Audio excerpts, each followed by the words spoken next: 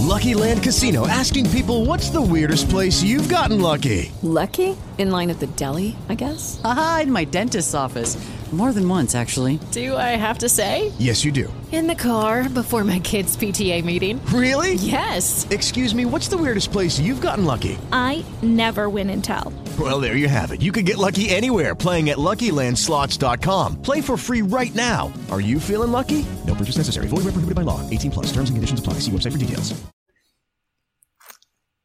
So there I was watching The Spirit Molecule as we proceed into, I think, is the most fascinating drug we've ever talked about. And the one thing that really struck me about DMT is, and, you know, I really don't get to sort of hippy-dippy, airy-fairy on these things. But this felt like a very sacred chemical, if you will. I mean, you talk about, you know, opening doors, whether that be in your mind or whether that be into other, you know, Seth, when people say dimensions, what do you think they're talking about? You know, oh, you can go up or down through dimensions. That really has no scientific basis of anything, does it? Well, there's no scientific basis for a lot of what people say when it comes to DMT, but I think what people are talking about when they're discussing dimensions is that, unlike a lot of drugs, DMT seems to provide a freestanding reality. You separate from this one and enter a different one, and there's even this clear transition into that other dimension, whatever you want to call it, so it seems like you're somewhere else, physically and mentally, and for that reason, people describe all these different full worlds that they go into, and that's unique for psychedelics. I love the idea of exploring a big part of the Spirit Molecule, DMT, the Spirit Molecule, this show I watched. A big part of that is considering looking at the drug, and I'm maybe even limiting to say drug experience with this particular drug. I mean, it, the sort of conversation between, are we going out and exploring sort of the universe around us through our inner journey on DMT, or is this purely a internal biochemical experience? And not to take anything away from either one, but the idea of, you know, the brain being sort of this, you know, antenna or receptive mechanism to other planes of existence or reality. It's amazing. This was the one drug when we were talking about it, or when they were talking about it, that really, you know, I see why they could call it the Spirit Molecule, right? I mean, it's similar to other compounds. It's a tryptamine, is that right, Seth? Yeah, it's a tryptamine. Tryptamine, right. So similar to psilocybin, or even the more base molecule is, similar to psilocybin, similar to tryptophan, serotonin, right. And sort of, you know, when we talk about this today, Seth, it's funny. I almost find myself having more of a reverence for this drug in terms of, it just felt sort of precious. I think it's certainly precious due to the fact that it's endogenous, which is immediately separating it from almost every other drug that we know of. Almost nothing that you take externally is also found in the body, yet here are a couple compounds, DMT being one of the main ones, that has these massive effects, and you can find it in humans. That immediately makes it some sort of, I don't know if you want to call that sacred or what you would describe that as, but it is part of the human body. For that reason, it makes sense that there's sort of a, you said reverence for it. It's a strange chemical in so many ways, and the experience that people have, especially when it's with ayahuasca or some form that's lasting a little bit longer and isn't as intense, it's almost always a religious or spiritual experience, whereas LSD may be 50, 60, 70% not religious or spiritual. It could be totally different. So there's so many aspects that make it a strange, potentially sacred chemical. Yeah, and to hear the speakers and users in that film, this does not seem, and now I guess of course it could be used recreationally. It's important, obviously, to note that this is a Schedule I drug. It is illegal. You will, have a really bad time if you are involved in any type of, a procurement of this, and law enforcement is involved. You're really, up some creek if that's the case. But a lot of the individuals in that film, including, I guess, Rick Strassman, he was the lead guy on that, and on the research into some of the earlier DMT studies. But recreational use from the people, at least in that film, was sort of shunned a bit, and the idea of this drug's importance to self-exploration, exploration of the universe as a whole. And again, you mentioned DMT, the active ingredient in ayahuasca as well. And you'll talk us a bit through how that happens and all that. But this particular compound, and again, I don't mean to anthropomorphize it or whatever, but it just felt, it feels very important. And I'm hoping today on the podcast that we can, or that I can sort of honor that, because, it was amazing, dude. Like, you watch these guys talk about DMT, and, I don't know if, I guess, have you ever heard of anyone having any bad trips on it? Oh, certainly. Tons. There's a lot of paranoia and a lot of negative trips. So wow. That happens very often because it's so intense. It'd be hard for a drug that seems to take you for a trip around the universe in a period of 10 minutes to not be potentially terrifying. Yeah. So there's definitely some overall bad experiences. It's, so that's what we're going to be talking about today. We're going to be talking about, DMT. And, before I butcher the full, scientific name, what does DMT stand for, Seth?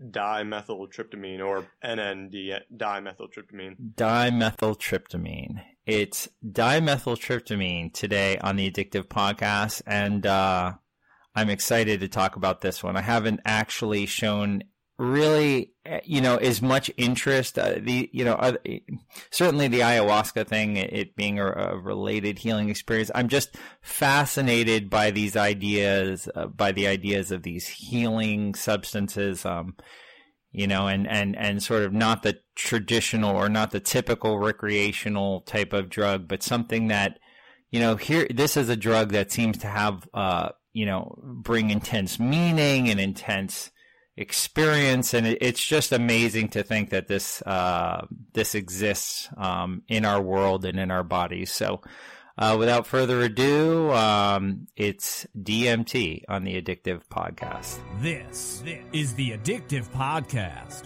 with your host, licensed mental health and addiction counselor Glenn Marshall. Information is crucial. Experience the reality of both legal and illegal drugs from the mouths of those who take them. From the functioning drug user to the recovering addict who nearly lost his life, understand why certain chemicals do what they do, for better and for worse. It's time to get hooked to the Addictive Podcast.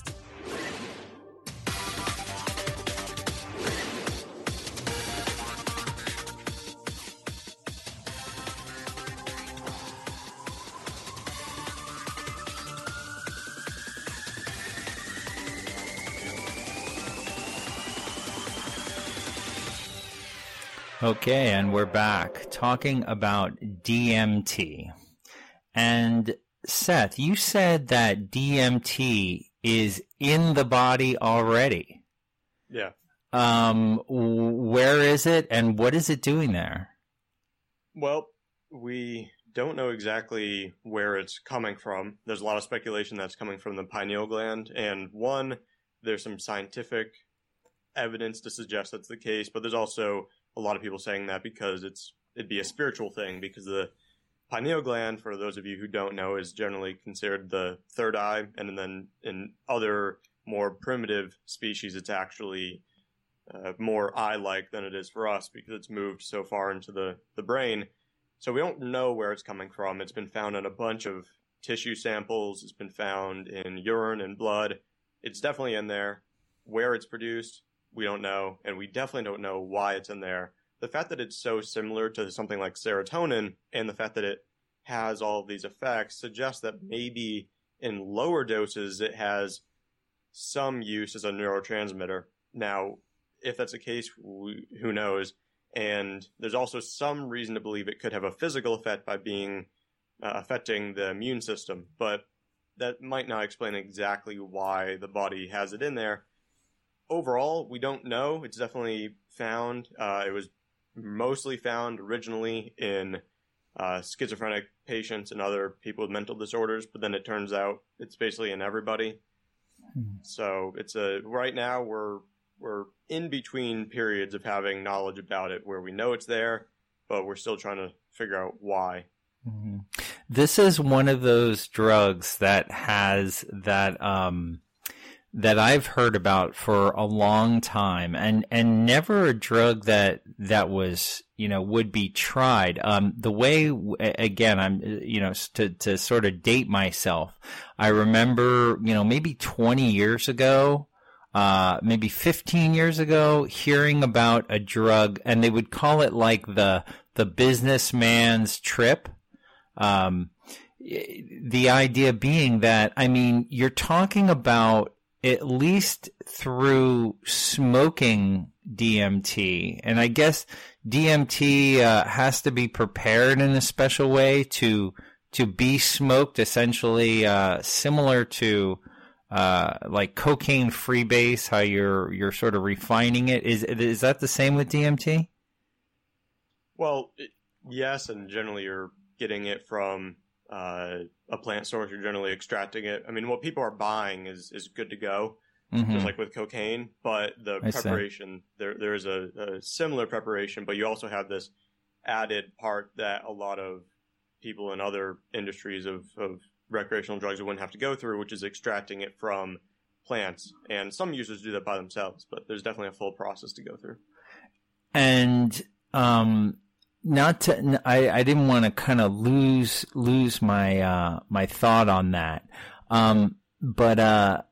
So when you say kind of people are getting, is this another sort of Schedule I drug that is available if you kind of know where to? That's like the new way of drugs in a way. Is people are able to sort of find these things online and get them that way. Is that generally what's happening, or is it still sort of the, you're going to a shady drug dealer and, he's got DMT.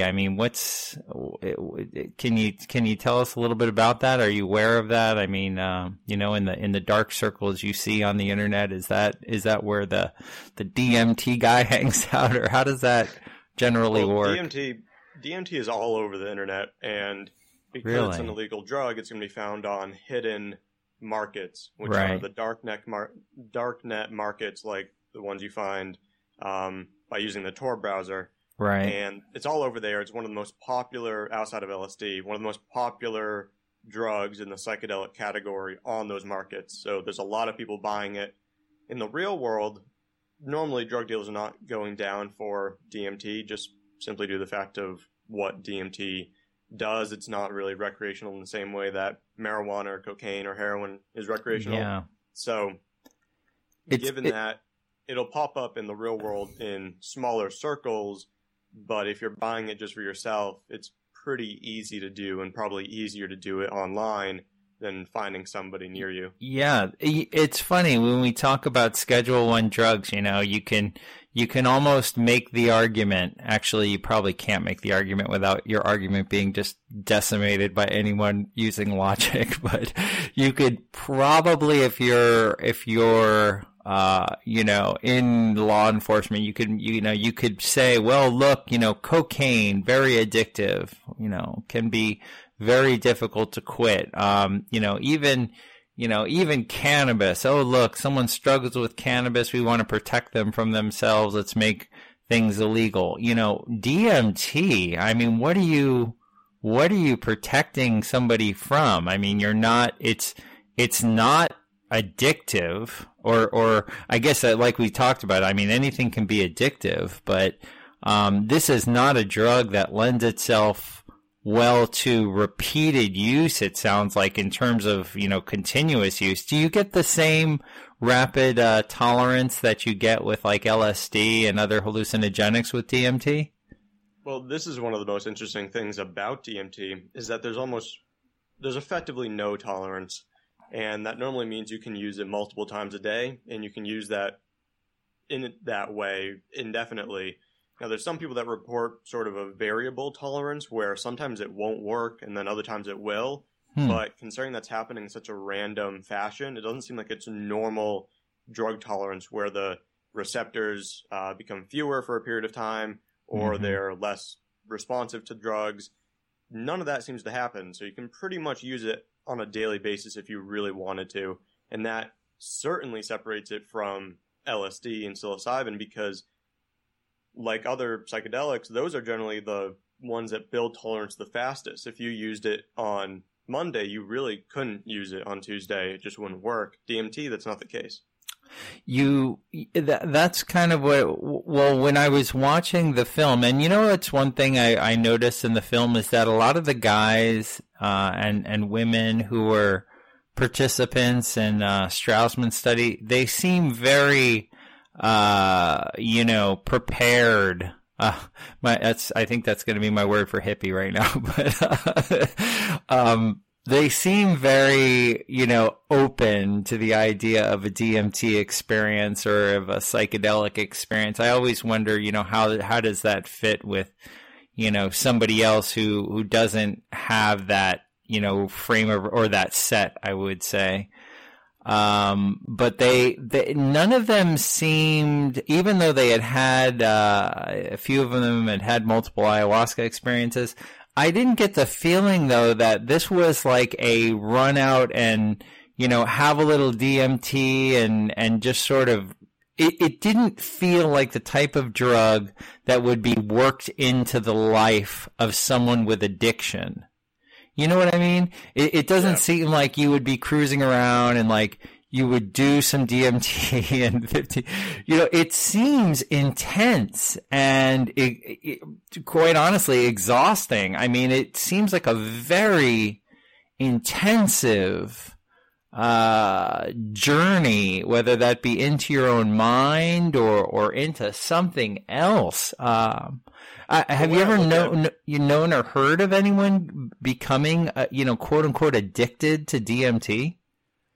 Well, I was going to say that the way I look at DMT is it's sort of a drug that many people regard as being something that you do once. It's sort of an experience that you've got to have at least one time. Mm-hmm. But beyond that, you don't generally continue to use it because it doesn't lend itself to recreational use, but it also doesn't really lend itself to religious or spiritual use because you don't tend to get much from it due to not remembering the experience it happens too fast. It's Really? gone before you can Wow. integrate anything. For all these reasons, it doesn't lend itself to regular use. However, there are some people, because it doesn't have a tolerance, that do use it on a daily or at least weekly basis.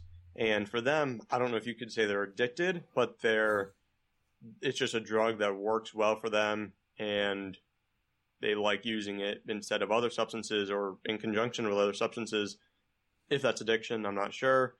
I do think it's probably a negative thing to offload your spiritual beliefs or whatever that may be onto the drug and then using it as a way of constantly, having a spiritual experience. But it's for the most part something that people use very rarely or only once. It's funny. A word, and I know it's not directly obviously related, but it almost feels like, and in watching the Spirit Molecule film, it almost feels like I'm sort of hesitant to use the word virtual, but if there was a drug that sort of produced something that would be close to like a completely like altered state, I picture even, next year, when we have Oculus Rift, somebody reproducing, the DMT experience as close as at least they could in virtual reality, right? And being able to sort of experience, oh man, isn't that going to be a thing when you can actually pick up your Oculus and, plug in, drug experience X. And actually, that would actually be a good virtual reality app for even drunkenness, right? Using augmented reality and things like that, like Samsung VR or whatever.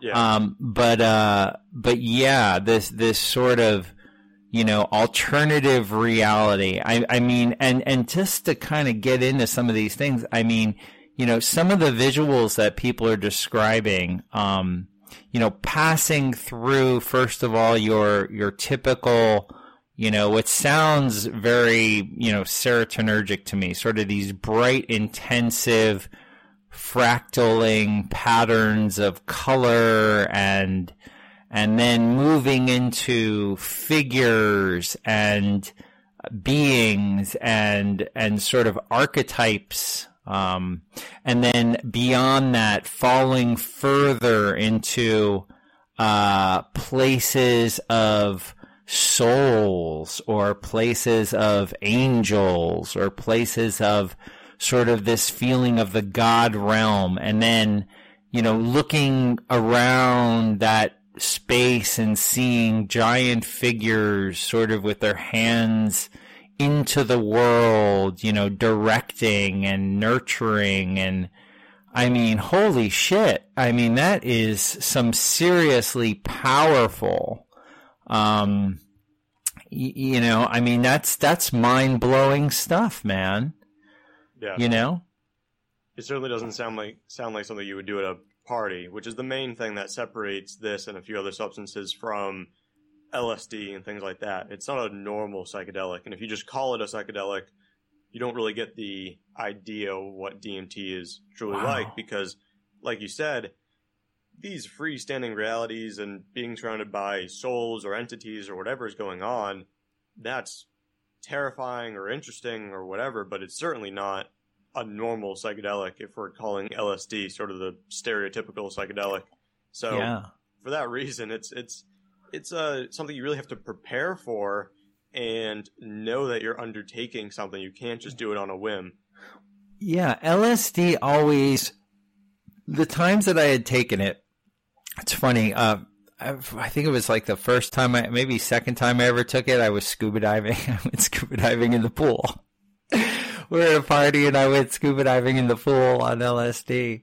And, LSD and even mushrooms for myself was always about the altering of my existing reality, right? Yeah, not replacing your reality. Yes, right. So I'm, it's funny because I try to think, whenever we have these talks, I try to get into sort of the drug head space of what these things feel like. And I can reference the stimulatory effect of cocaine, right? I remember there'd be times of New Year's or prom or whatever, someone doing a little cocaine and you do a little bit and you're uppity on that, or I can reference pot and sort of feeling like sort of this mellowing out of the world on that, and I can reference LSD and I can see those colors and I can see the walls breathing and I can see everyone's pupils dilated and so I take all my drug experiences and then I go into the DMT realm where I try to visualize DMT and I'm just lost. Oh no, I think the mower's back. Hopefully, you can hear that now, right, Seth? No, not at all. Good. Let's hope he stays away. If there's any mowing, by the way, for the audience out there, the mower will go away. And, he may just be cruising by the front lawn here for a moment. But we'll try to talk over that guy. But anyway, so getting into the DMT experience. So, again, I'm not anywhere near as drug experience as I think some of the people I know and who are out there. But, oh gosh, this mower is just brutal. I'm so glad you can't hear it, but if you can, please forgive us. So as I get into the DMT space, the first thing I want to ask you, Seth, and we'll talk about like dosing and things like that, but are we talking about, am I conscious? Am I sitting? Oh, you really can't hear that mower still, huh? No, not at all. Oh, so incredible. Okay. So am I, I remember salvia. I remember feeling like really, like I had used the term anesthetized on that. Yeah. What is DMT? I mean, what the hell is going on? Where do I fit this in my frame of drug reference for any kind of experience at all? Like, where do I pull from on this? There's aspects of a lot of drugs included in the DMT experience. So you have the rapid onset and freestanding reality thing that comes along with salvia, for example, but then you have the visuals that come along with a lot of normal psychedelics like psilocybin and LSD, and then you have this sort of peak experience where you're definitely dissociated, so you could call it a dissociative, but I mean, it's controversial, I guess, to say that because it's more a psychedelic, but there's definitely a point at which you're not even part of your body anymore. And for that reason, you can use everything from ketamine to salvia to LSD to try and figure out what this experience might be like, but none of them really come close. DMT is certainly unique in the same way that salvia is unique. So it's hard to compare any of these drugs to one another. I've heard you use the term like a dissociative, like ketamine, and there's another class of drugs that I have, like, I don't think I have any experience on any kind of dissociative except for like going to the dentist, right? Or like Versed. There's a medicine called Versed. It's an IV, and holy shit, dude, you want to talk about disassociation. It's like it's actually a sedative hypnotic. I mean, you don't even remember the thing about Versed. You don't remember anything. I mean, you just that all goes away. So you're this idea. I mean, look at how amazing this is, right? This idea of being transported or perceiving, whether you are or you're not. You feel like you're not in your body. You feel like time and space has. Yeah. Before we get further into the facts, it's important to note that just like with salvia, most, maybe, the vast majority of people never really experience a full breakthrough. So they might not be fully dissociated with DMT. That's certainly possible. and that'd be the peak experience and what a lot of people are looking for. But some people have this sub-peak experience where it's way more psychedelic and they're still part of their body. They can close their eyes and sort of venture into these really visual, perhaps, realities, but they're not completely away from themselves. So not everybody's going to experience this complete dissociation, but that is what you're sort of chasing after.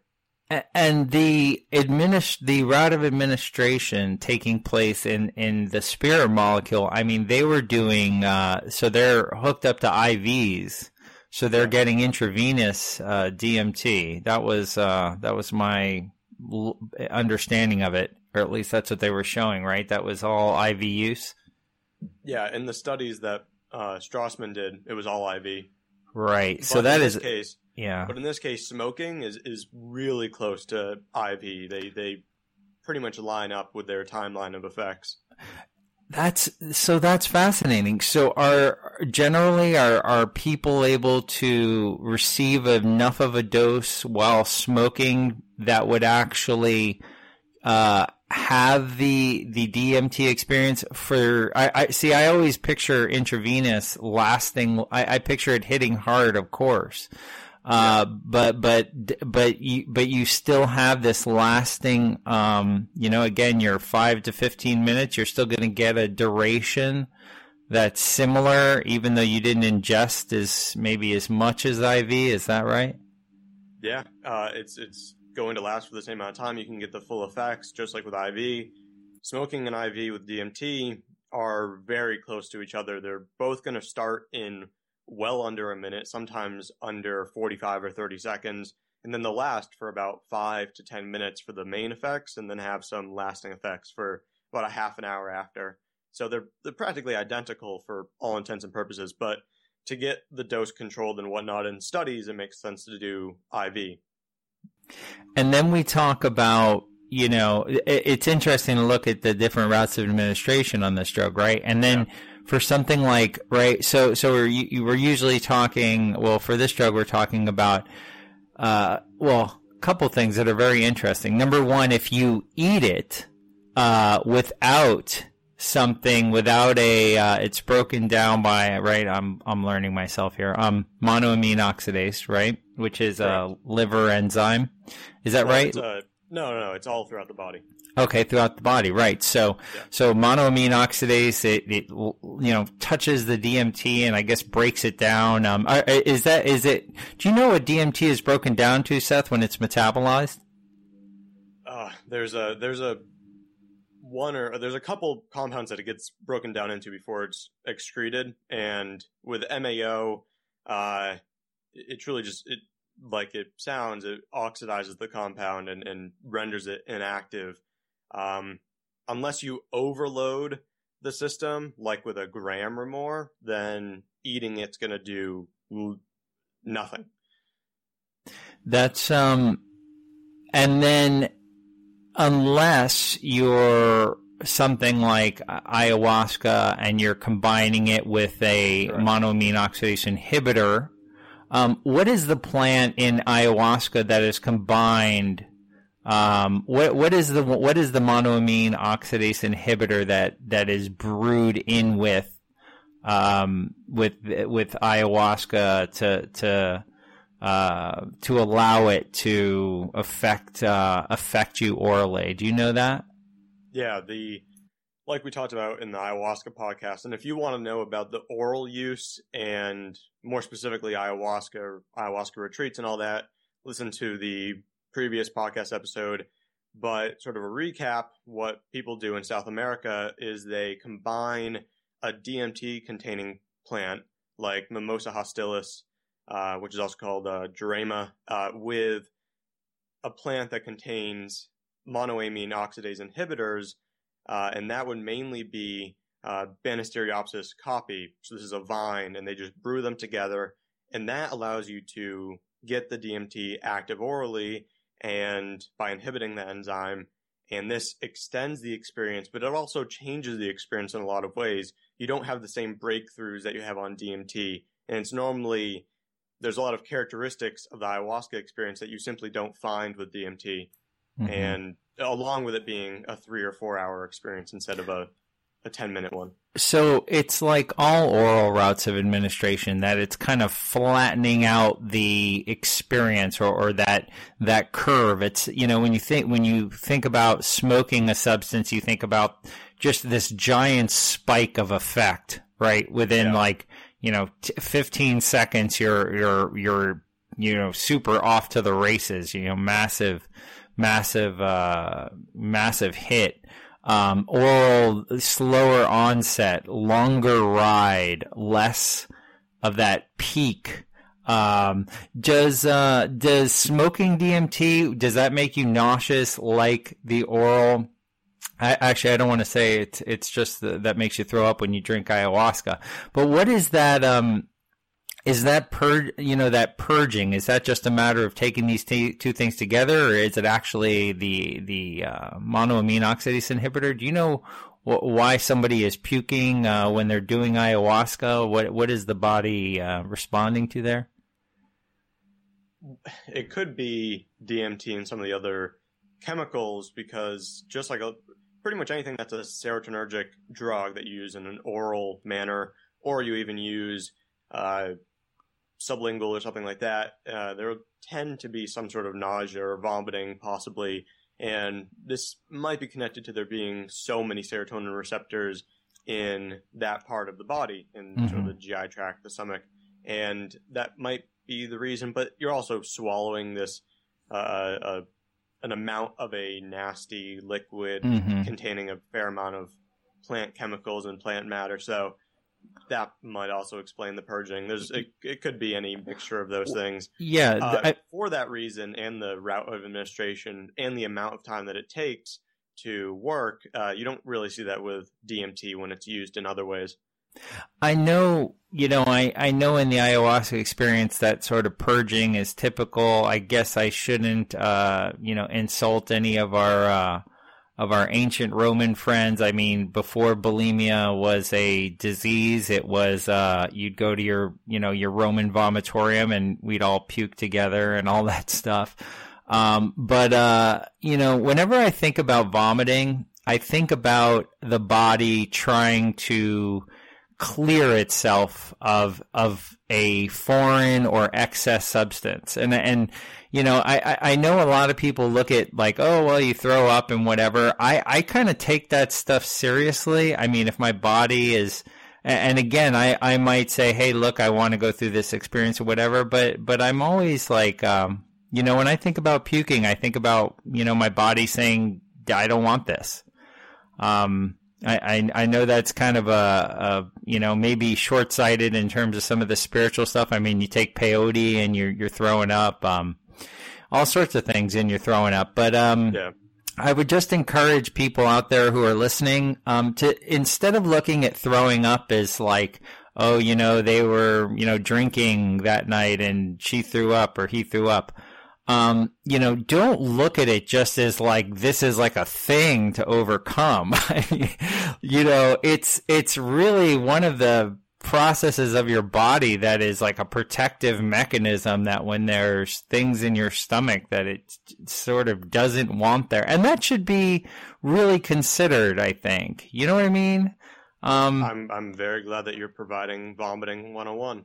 Oh, well, I mean, honestly, I'm providing the vomiting 101 because, I think a lot of people dismiss vomiting as this kind of, oh, this is something to deal with, but it's kind of ignoring, that sort of process, that protective process. And I don't want to ignore anything on the Addictive Podcast, man. I want to look at vomiting like, hey, my body's telling me like it's not pleased with this. So luckily there's really no vomiting to worry about with DMT. Okay. So with the smoking of DMT, it's not, your body is not going into that purge mode of like expelling. I mean, even ayahuasca, right? Don't you kind of want to, you kind of feel like shitting yourself, or you run into the bathroom? Is that part of that as well? No, DMT is just, it's pretty much a psychological drug. There's very few physical effects. So yeah, but like really the ayahuasca really thing, doesn't it? Oh, with ayahuasca, yeah. I mean, it has a full set of effects on the GI Yeah. tract. So you're vomiting, you're nauseous, you're going to the bathroom. Right. So great. You know, I'm thrilled that there exist these chemicals that can allow a feeling of cleansing and of rebirth and of change and all that. But I also think it's important to just recognize the physiological experience there and the meaning of that and just all of it, man. I just really I never want to discount, you know, oh, this part of the drug experience is a side effect and it's negative. So blow through that and just get on with the good shit. You know what I mean? You know, understanding sort of those things. So when we're talking here about DMT, we're particularly talking about smoking it. What form are we talking usually? Powder? Is it the giant bag of leaves like in salvia? What does it look like? Yeah, you're generally smoking a sort of powder or crystal-like substance. That's normally what you would be using, and it's also important to note that we're saying smoking, but it's really vaporization. You don't want to smoke in the sense of actually burning the chemical, so that's different from salvia, that's different from marijuana. You don't want to ever have the intensity of the heat or the flame itself ever touching DMT, because you're going to inactivate it, you're going to just ruin it, it's just going to melt, and you're going to be done. So you definitely don't want to do that. You want to keep the flame away, either by, I mean, we'll go through a few ways in which people do this, but you want to use some sort of pipe system that allows you to either cover it with innocuous herbs, just random tea things or something, and, you know, have the flame be above those, or put it in a system that allows you to use sort of metal covers so that you can, again, avoid the flame actually touching DMT, because it's a very sensitive compound.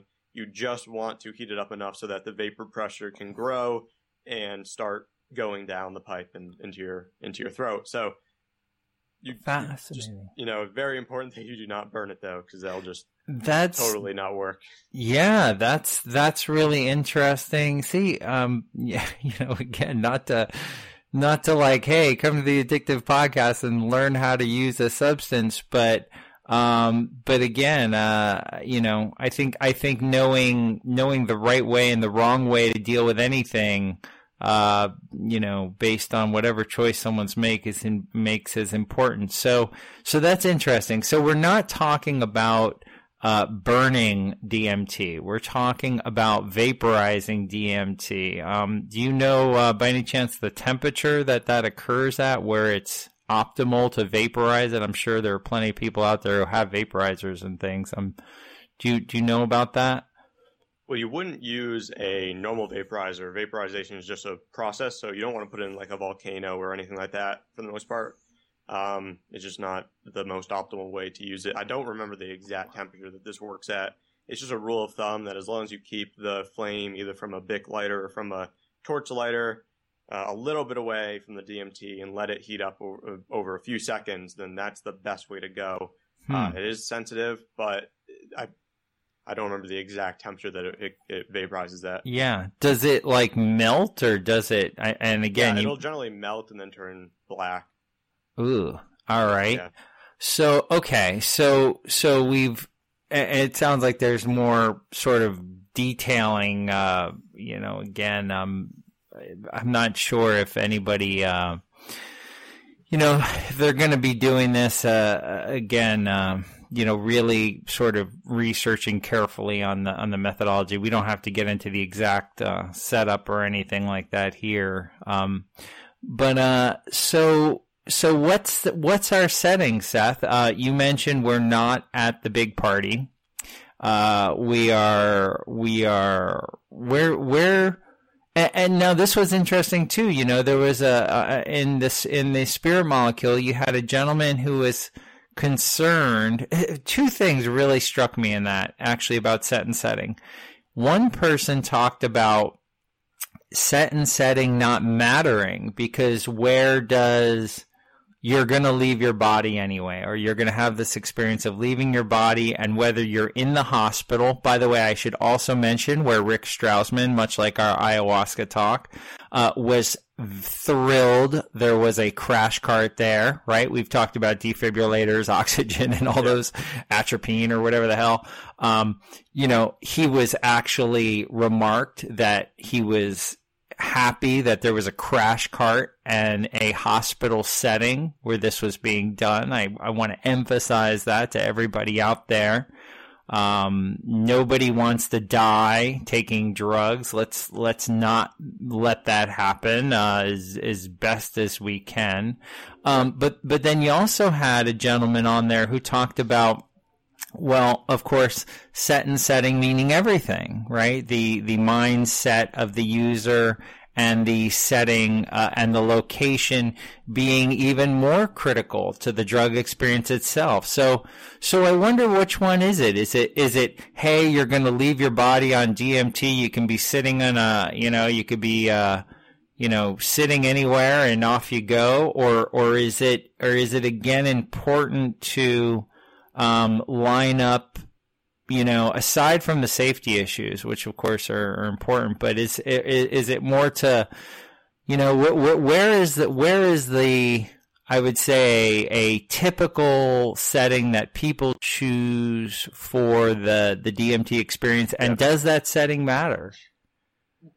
I think it does matter where they're using it, and the set and setting are both things that you need to take into account, and more so set than setting, because with any drug, really, as including DMT, set is everything that you're bringing to the substance, all of your psychology that you're bringing into the drug experience. That's going to matter no matter where you are, no matter what drug you're using. For that reason, you need to keep that in mind. If you have a psychological issue, maybe you don't want to use it, and if you are setting an intention, then maybe that'll have an effect on your experience, maybe it won't. No matter what, it does matter. Setting a little bit less so, because it is the case that you're generally going to at least largely be able to close your eyes and have the full experience like that, or the experience won't differ too much if you're opening your eyes. If you break through in DMT, it really doesn't matter too much where you are. However, there are some things that are worth controlling. You should be in a relaxed setting, as with most psychedelics, and you should probably be sitting generally on a couch or a bed or something that you can sit back or lay down on once you start actually getting the drug effects, because you'll lose your ability to stand or operate easily, move your body in any way. So you definitely don't want to be standing, things like that.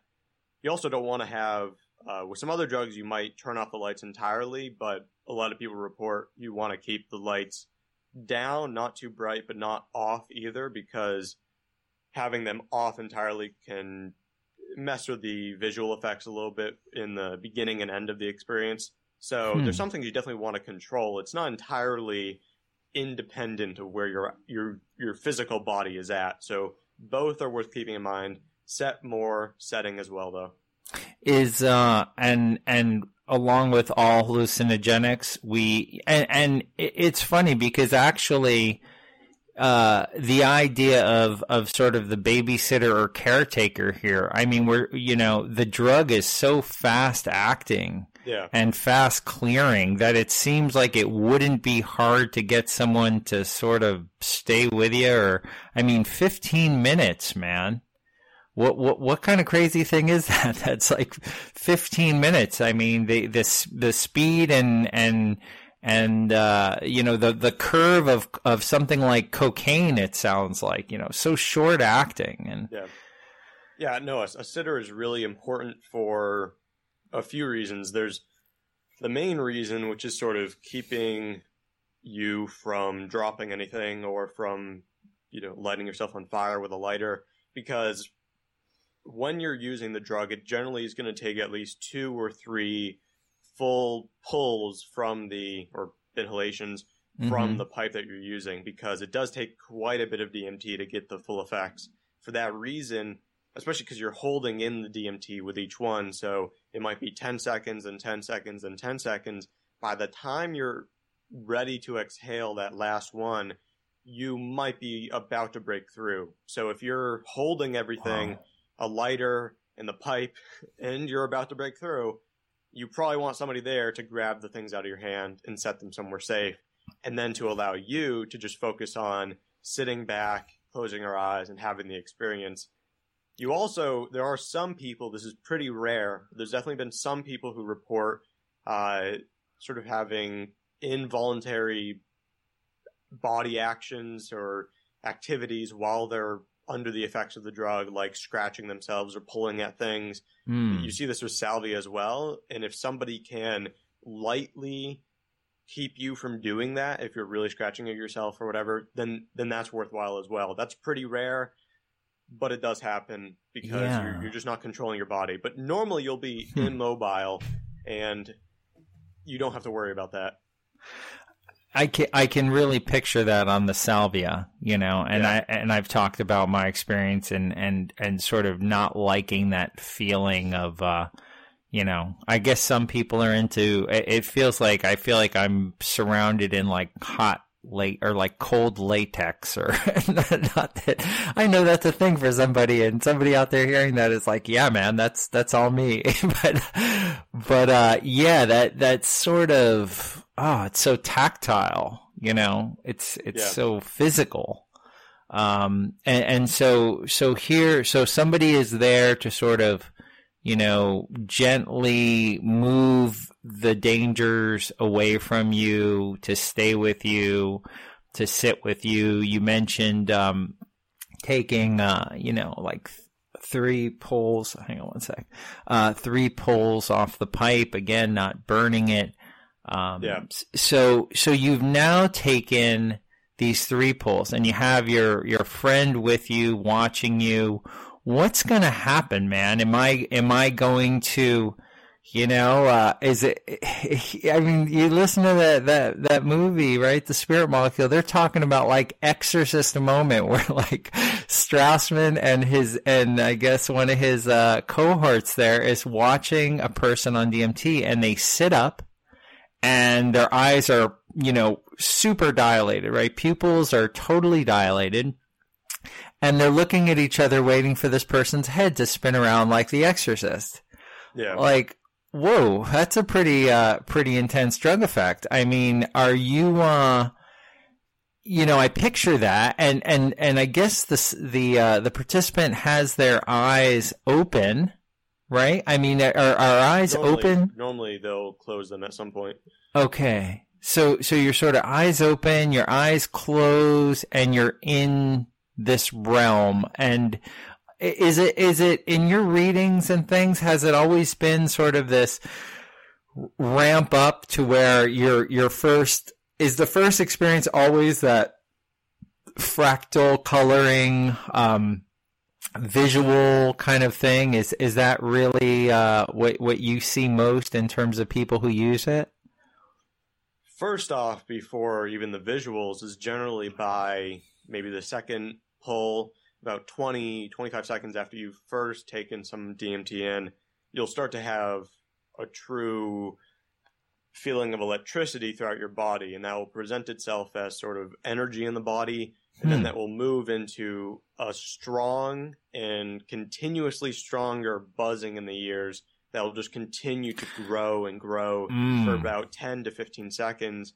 And at that point, then you have fractals and some of the most intense visuals that you can imagine, generally more intense than other psychedelics. A lot of people say that DMT produces far greater fractals and just color effects and all of these geometric patterns, even with your eyes open, than any other drug that they're aware of.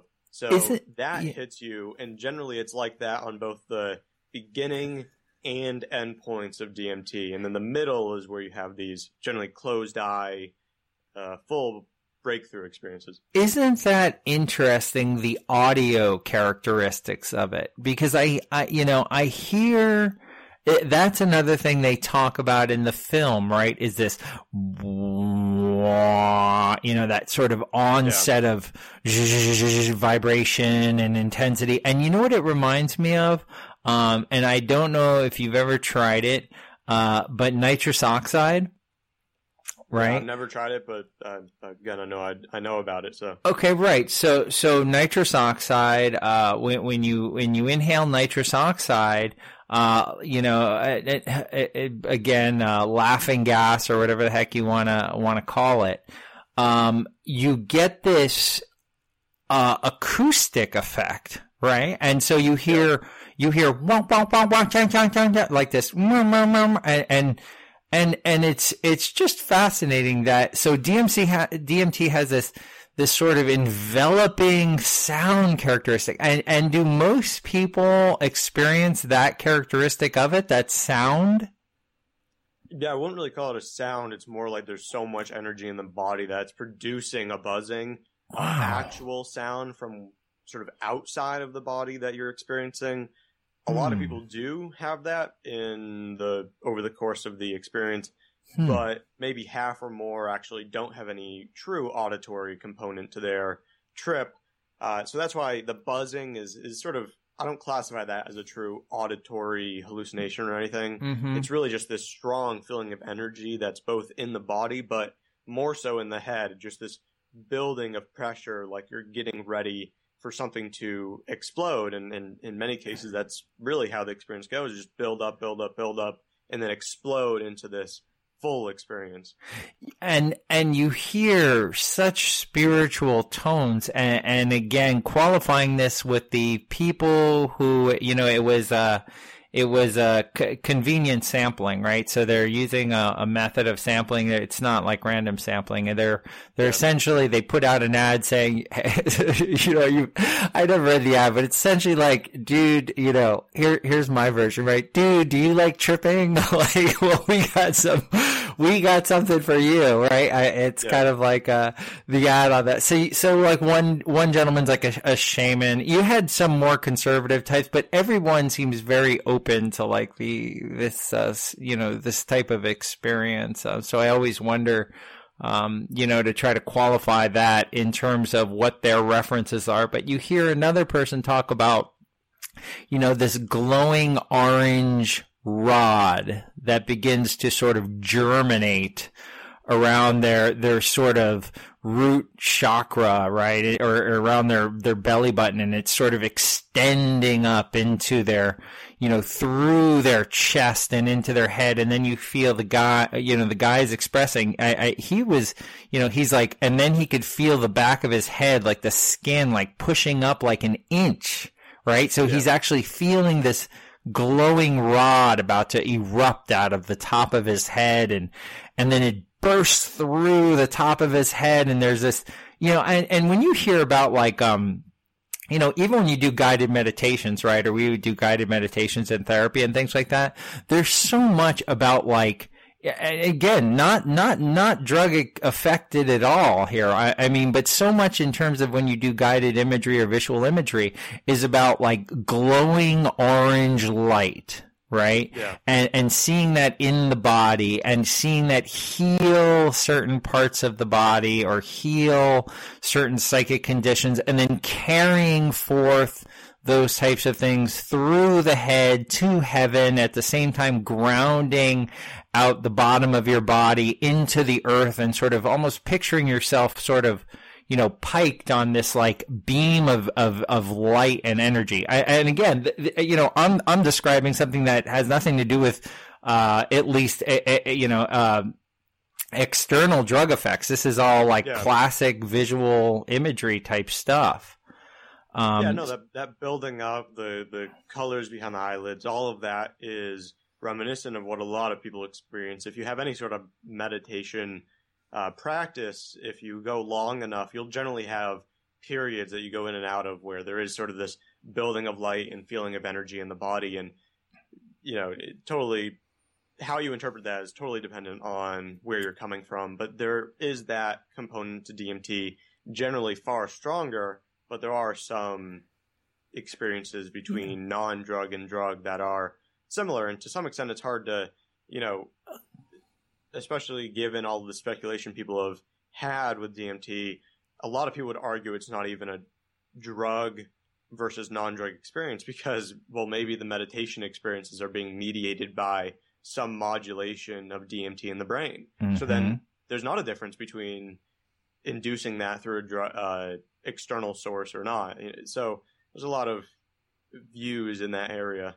Well, it's interesting. I mean, you had talked you talked about, I forget when you were mentioning this, but this idea of, well, at least in the film there, this idea of, you can have these experiences sort of separate from external administration of chemicals, but then the guys on the film are talking about being able to rocket into this world and receive this knowledge obviously rapidly and intensely, and the idea of substances like DMT as this tool of access.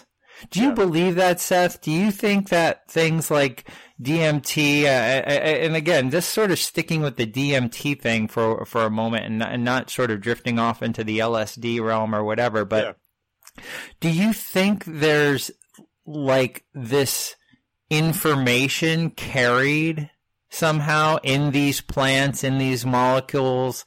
Do you think the learning, and again, this is just your opinion, but do you think the learning there is about profound spiritual messaging, and it's critically important, and maybe it's critically important even if it's internal, but do you, when you talk about these experiences, do you visualize them or see them as more of like an external experience or an internal experience, or it doesn't matter to you? What's your feeling on that?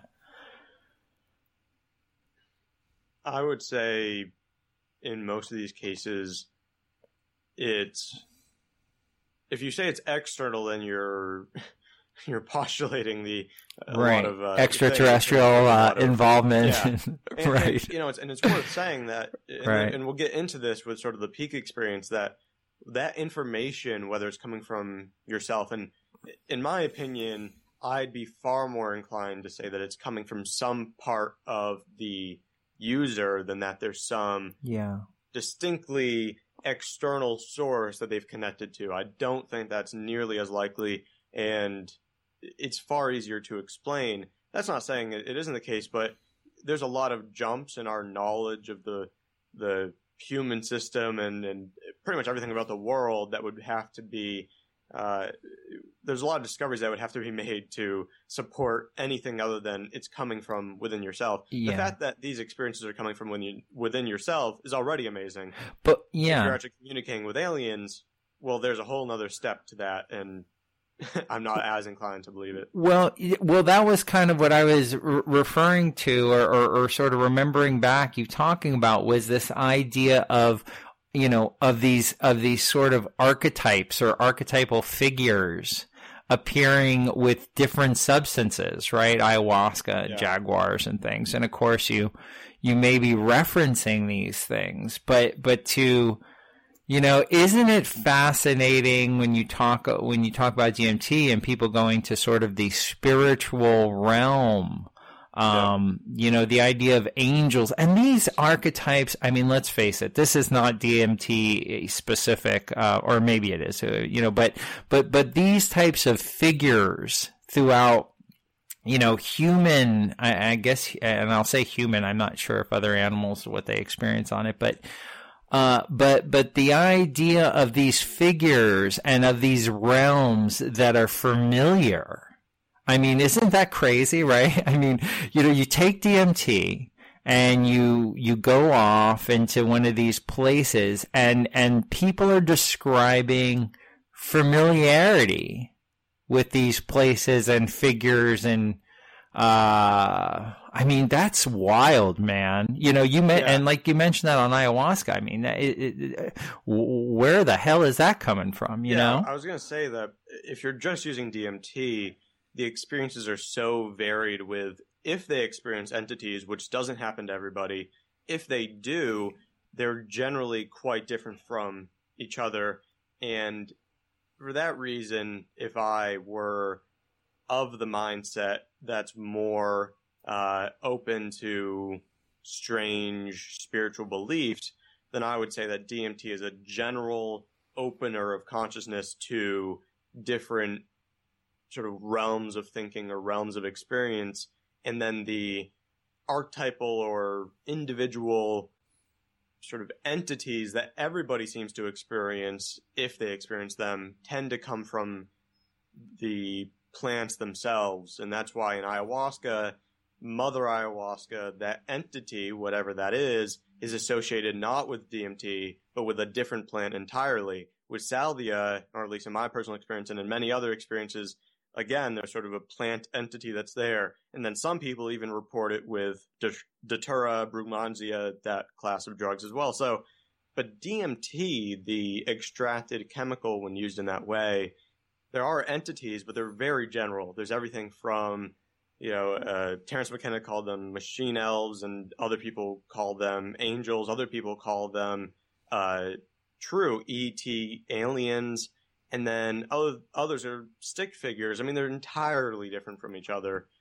And maybe they're part of some realm of existence, who knows? But it's different to some extent from these other drugs like I just described, where if you see an entity or speak with an entity, it always has very similar characteristics. Mm-hmm. Yeah, I know I want to believe, right? I want to believe, man. I want to believe that, that one participant's story where she saw these large, overarching godlike figures sort of, looking at the earth and reassuring her that she is loved, that she is noticed. It's like almost, and you talked about sort of the negative experiences, but, that sort of reassuring spiritual, it is very like spiritually birthing in a way. I mean, it's like this, it's just wild. I mean, so if it's not external, right? If your brain is not the antenna to the heavens or whatever, and then, then even looking inward. So if we're not shooting outwards, we're looking inwards, and then we're, what are we, I'm hesitant to even use the word unlocking, but exploring in ourselves that would lend oneself to feeling cosmically propelled beyond space-time into, I mean, isn't that fucking awesome? I mean, wow, that's so incredible, man.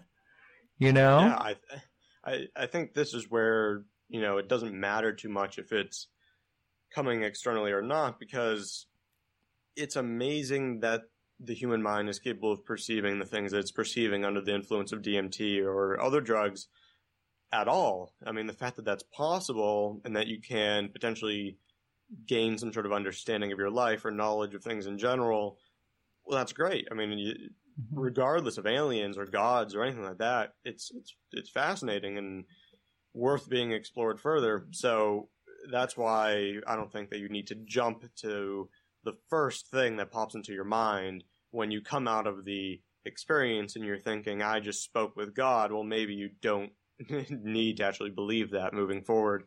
There might just be, for whatever reason, that experience that was unlocked, for lack of a better word, in yourself. So yeah, it's very unclear what's going on here. And the fact that people have such varied experiences, like I said, and the fact that a lot of, what DMT does could be explained in entirely other ways. Like some people that have researched the drug have postulated that it's the result of sort of shutting down more advanced parts of the brain and retreating to more primitive things. So you're just having very primitive experiences that come from a combination of memories and things like that. Yeah. Who knows? That's the thing. Who knows? We have no clue. And yet it does seem helpful for many people. I mean, DMT less though than something like ayahuasca, and I mean ayahuasca is obviously DMT, but it's in a different way. If it's smoking DMT, it's actually kind of rare that it's helpful in any way. Well, I mean, it's, like you're saying, whether it's internal or external.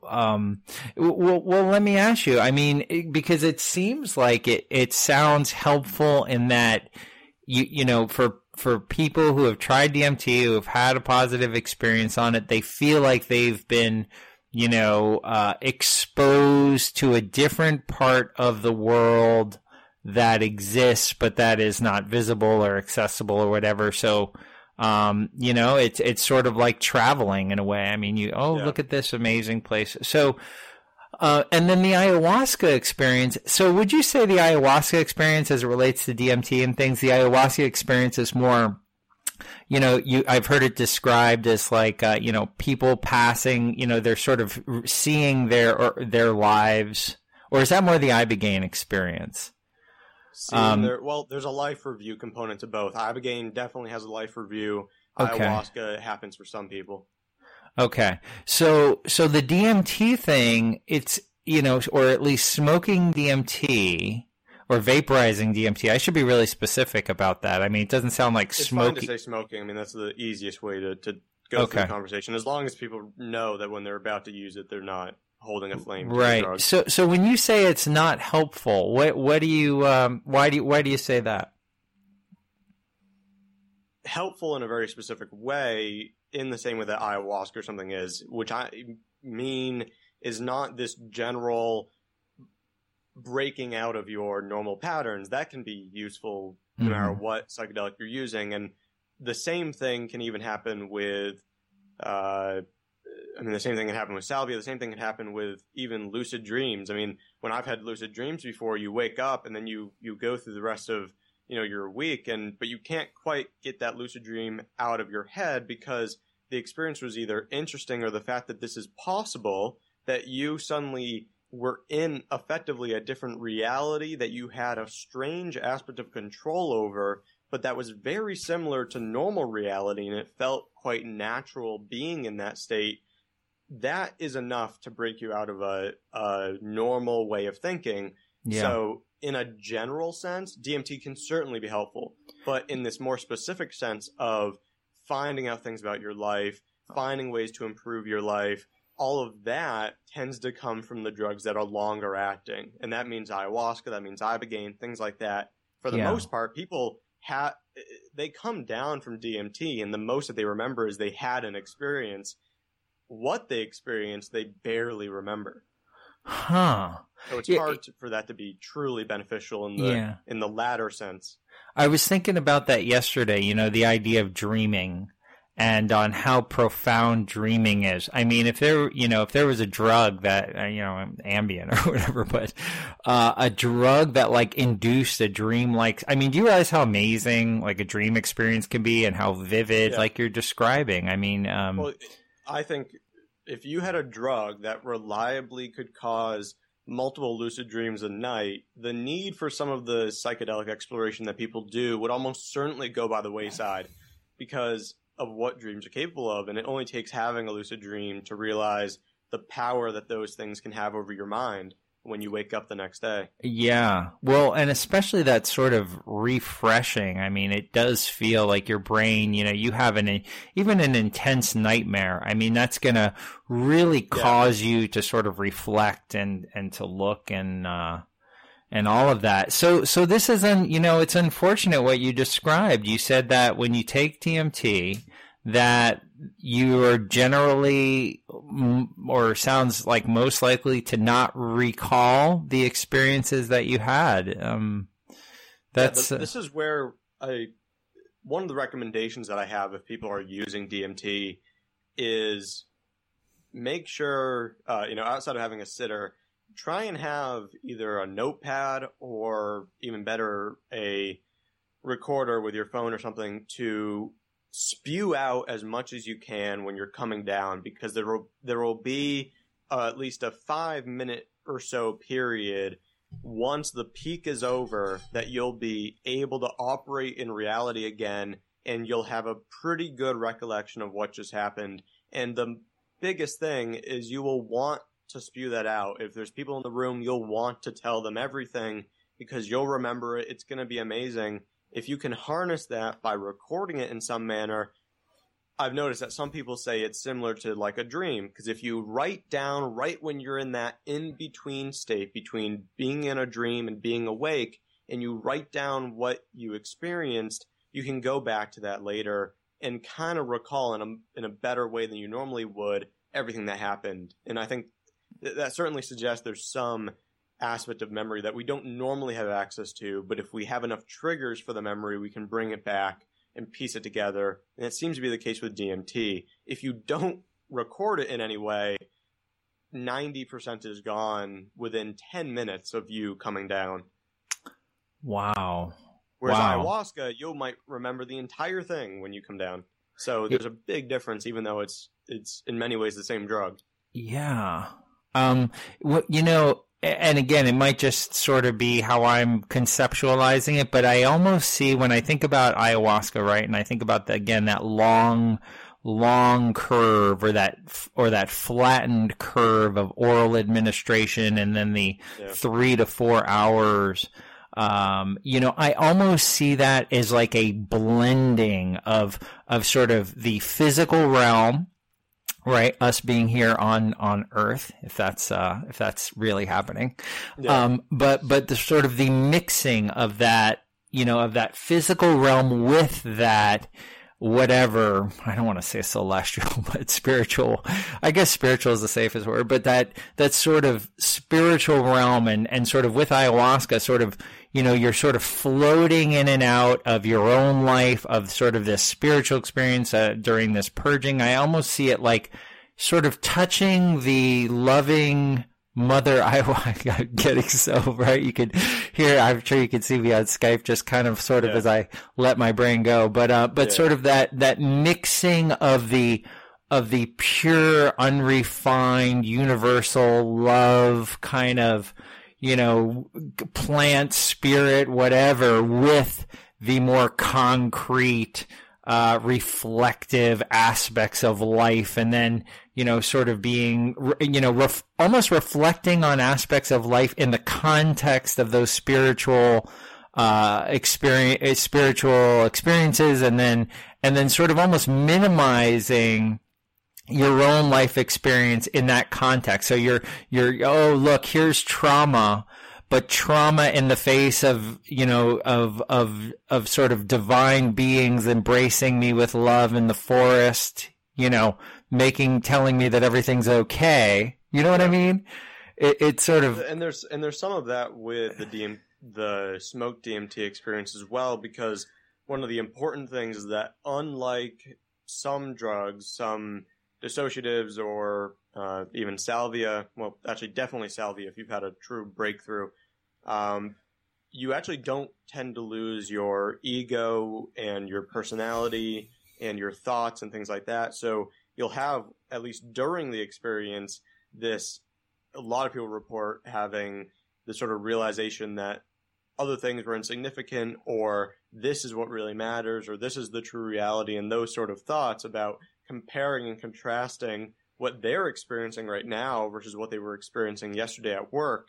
And for that reason, you can have some of the same benefits, at least in the moment, as you would with ayahuasca. The important and unfortunate thing is just that simple issue of not remembering it. And it's unlikely, if you don't remember it at all, to have a lasting change. Yeah. So it's almost like rushing past you and so quickly, and then your you know, your memory. What's unusual to me is when we talk about memory, you know, emotionality is intricately connected to memory. So what they found is that you want to make a memory stick, connect it with an emotion. Right. So, and this, you could see how biologically for survival, I mean, you know, a lion attacks you or, you know, being terrified of something is a great way to keep you alive. And so it all, you know, so even though it's the experiences sound very emotional, it's still, you're not getting that, you know, I remember my psilocybin experiences. I remember taking mushrooms, and and having the big, shit-eating grin on my face and having, good times with my friends and feeling like we're in this own special world together. And, it's very much in sort of this dimension, if you will. But yeah, so DMT, it all goes rushing by, almost like, it's almost like, yeah, like you get this sort of window and, just amazing. Okay. So kind of getting into it a little bit. So, we've taken DMT in our discussion now where, do we know about how long each of these sort of, the initial phase of sort of visuals to the phase of, falling, or is all that completely unique to the person, or how long? I mean, 15 minutes, how and people come out of this and they're like, what? I've been gone for a week, right? And so do we have an actual timeline generally, or have you read enough about like how long each of these things is actually happening, or where put the experience together for us if you can? Well, the timeline we certainly know. Like I was saying before, you have about enough time to get at least a few hits from the pipe, and that during that period of time, the effects are sort of ramping up with these bodily effects, the visions are growing, etc. The main thing is, and this will not really affect the timeline, but the range of effects is, do you have enough in your system to break through, or are you just going to have this continuous ramping up of very amazing geometric visual effects and all sorts of things, maybe even auditory hallucinations, a range of things can happen even with the sub-breakthrough dose, but you won't actually enter generally a separate freestanding reality in that experience. Regardless, though, of what you have at that peak moment, about the 2-minute mark, by about 5 minutes, the experience will largely be done. You'll be coming down. By 10 minutes, 15 minutes, you're effectively done entirely. And then by 30 and 45 minutes, any of the lasting effects are generally gone as well. So everything is what can you pack into, a 5 or 8 minute period with about a 1 or 2 minute come up and a couple minute come down. So, yeah. I'm surprised, I'm surprised by actually smoking it. I'm surprised you even get that ramp up. Even a few minutes of that sounds slow for sort of that route of administration for smoking, doesn't it? I should say that the come up is really about that first minute. And okay. And I think part of the reason why it's being somewhat extended and not happening immediately at, like the 45-second mark, although it does for some people, is because it really depends on how much you're getting with each dose. And it may require getting some in the first 15 seconds and getting more in the second 15 seconds and then getting more in the last 15 seconds from each toke in order to get enough into your system. For that reason, you're not going to break through until maybe the 1.5 minute mark. Whereas other people, if you had a really good dose or you're just sensitive for whatever reason, then maybe it'll begin working at 30 seconds. No matter what, it's pretty fast. And faster than a lot of smoke. Well, the fastest. I mean, when we talk about smoking, again, for the listeners, that's the fastest route of administration. Right? Through the lungs, it's like 6 seconds. No, it doesn't take very long at all. In many cases, IV will be faster, and then smoking will be kind of second, and then intranasal will be pretty close to smoking as well in many cases for at least some drugs. But again, it'll depend because, with marijuana, which is a commonly smoked substance, you don't tend to have the effects in like 30 seconons. It'll take at least a minute or two before you begin to feel a little different. Yeah. It'll ramp up from there. And you will have a full ramp up with marijuana. Whereas with DMT, it is just boom, right there. Just like with IV, kind of hits you. And that's your poor blood-brain barrier. I hope people understand that too, right? So, again, you have the blood-brain barrier, which sort of insulates the brain from a lot of the shit you pour into yourself. And, it's holding on, man. It's trying to Poor blood-brain barrier. It's trying to keep this stuff out, I guess, to some degree. And here we are in our conscious selves trying to override our bodies, and we're puking and all these things. We certainly want to be careful. I mean, everything has its cost, right? So we have this. What else can we say about this kind of experience, Seth, is in terms of being in it? And I think your advice in terms of recording, and we have someone there. And is there anything else? I mean, I know I was sort of just watching some stuff online, but what else in the experience? And I should also mention that next week, Seth, we're gonna have a real drug user. We're gonna have a real drug user on the podcast, and we've had a few, right? We've had some. We've had a Adderall gentleman who had an Adderall addiction and things like that. But we are going to have a neuroscience student, or I think a prospective neuroscience student, or he's trying to get in right now. But he has had DMT and I think 25I, all sorts of various experience. And I talked to this guy, and he was really, it seemed like a very sharp guy. Again, a normal drug user, if there is such a thing in the, I guess that doesn't exist in America. There's only drug abusers in America, right, Seth? Of course, yeah. That's all there is. Millions of drug abusers, unless of course you're on a daily prescription of amphetamine salts and or Adderall, or then you're not an addict, then you're a user, then you're whatever. But yeah, in terms of so clearly a drug abuser going off to some cool college, but who has had some of these experiences. And is there anything else though, Seth, that we want to talk about? He's going to share sort of his ideas and his comparisons between some of the different psychedelics. Again, we're very focused on psychedelics right now, and they, of all the drugs that don't fit into sort of the abuse, the abuse category, or again, they can, but they don't lend themselves to being very abusive. I've never treated in my history, I've never had someone come in to outpatient or anything like that and be like, I'm a DMT addict.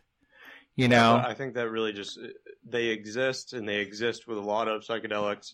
They just present with different effects on their life, and for that reason, they're not lending themselves to normal treatment, and they don't feel like they have an issue in the same way. But some of these strong psychedelic or psychedelic-like drugs certainly are connected to many addictions. I mean, there's many people who are using these in what I would say is an abusive manner, so they're not unique in that way. I really don't think they are. We should get, one of the things that I think I'm going to try to find is someone who actually struggles with psychedelics. I think that'd be really useful. I mean, the problem is getting somebody who is struggling with psychedelics and thinks that they're struggling with psychedelics, because I've come across many people who would say that they're on some sort of amazing spiritual path and are actually making themselves worse on a day-to-day basis. And many people come to mind throughout history that have done this to themselves. Yeah. So, unlike someone who is a heroin addict, a lot of them will, at the same time as they're continuing to use the drug, will know that they have an issue on some level. Psychedelic users who are using in the wrong way, what we would say is an abusive or wrong manner, probably have a totally different view.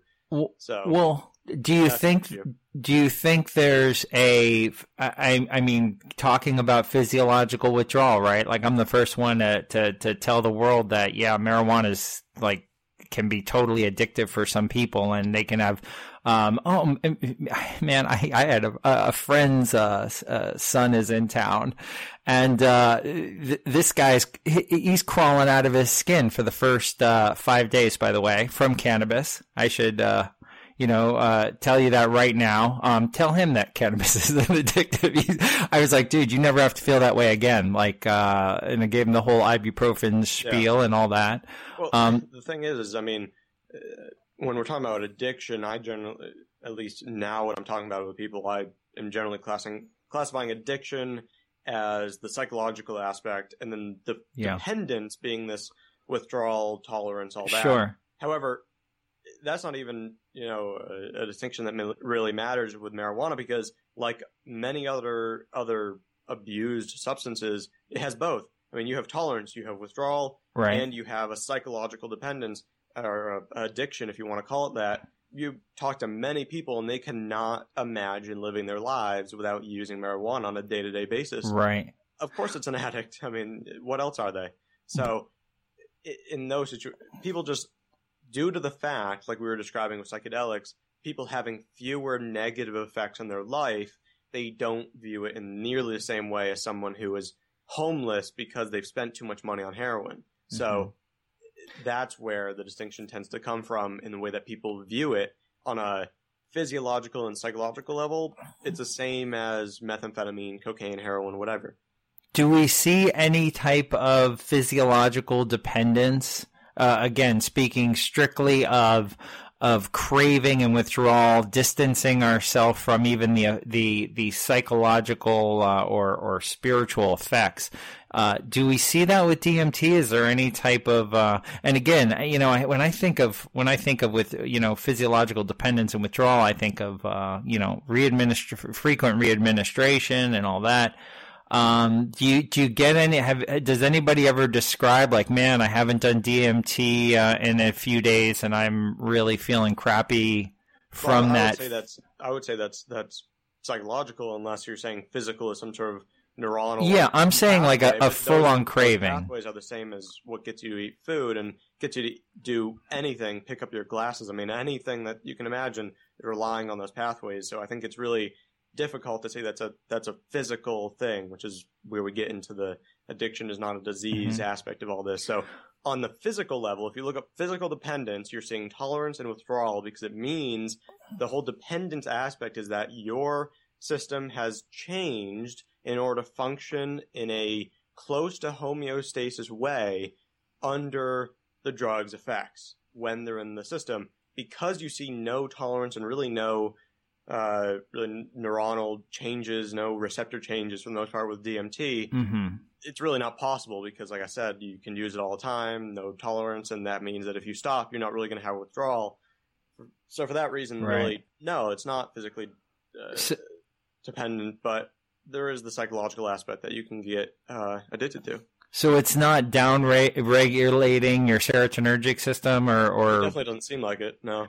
Yeah, so what is the mechanism of action here, Seth? What's going on in your brain when you take this very simple molecule?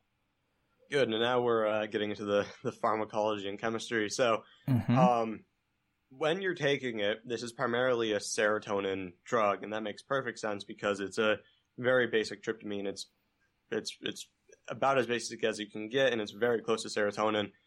So it affects effectively all serotonin receptors. You'll generally hear 5-HT2A thrown around, and that might be where a lot of the psychedelic effects of DMT are coming from. But when you actually look at what it's doing, it has a very, very high affinity, so it binds readily to pretty much all serotonin receptors, and it definitely seems to activate and work as a agonist at many of them. So where the effects are coming from, who knows, but it definitely works at all of them.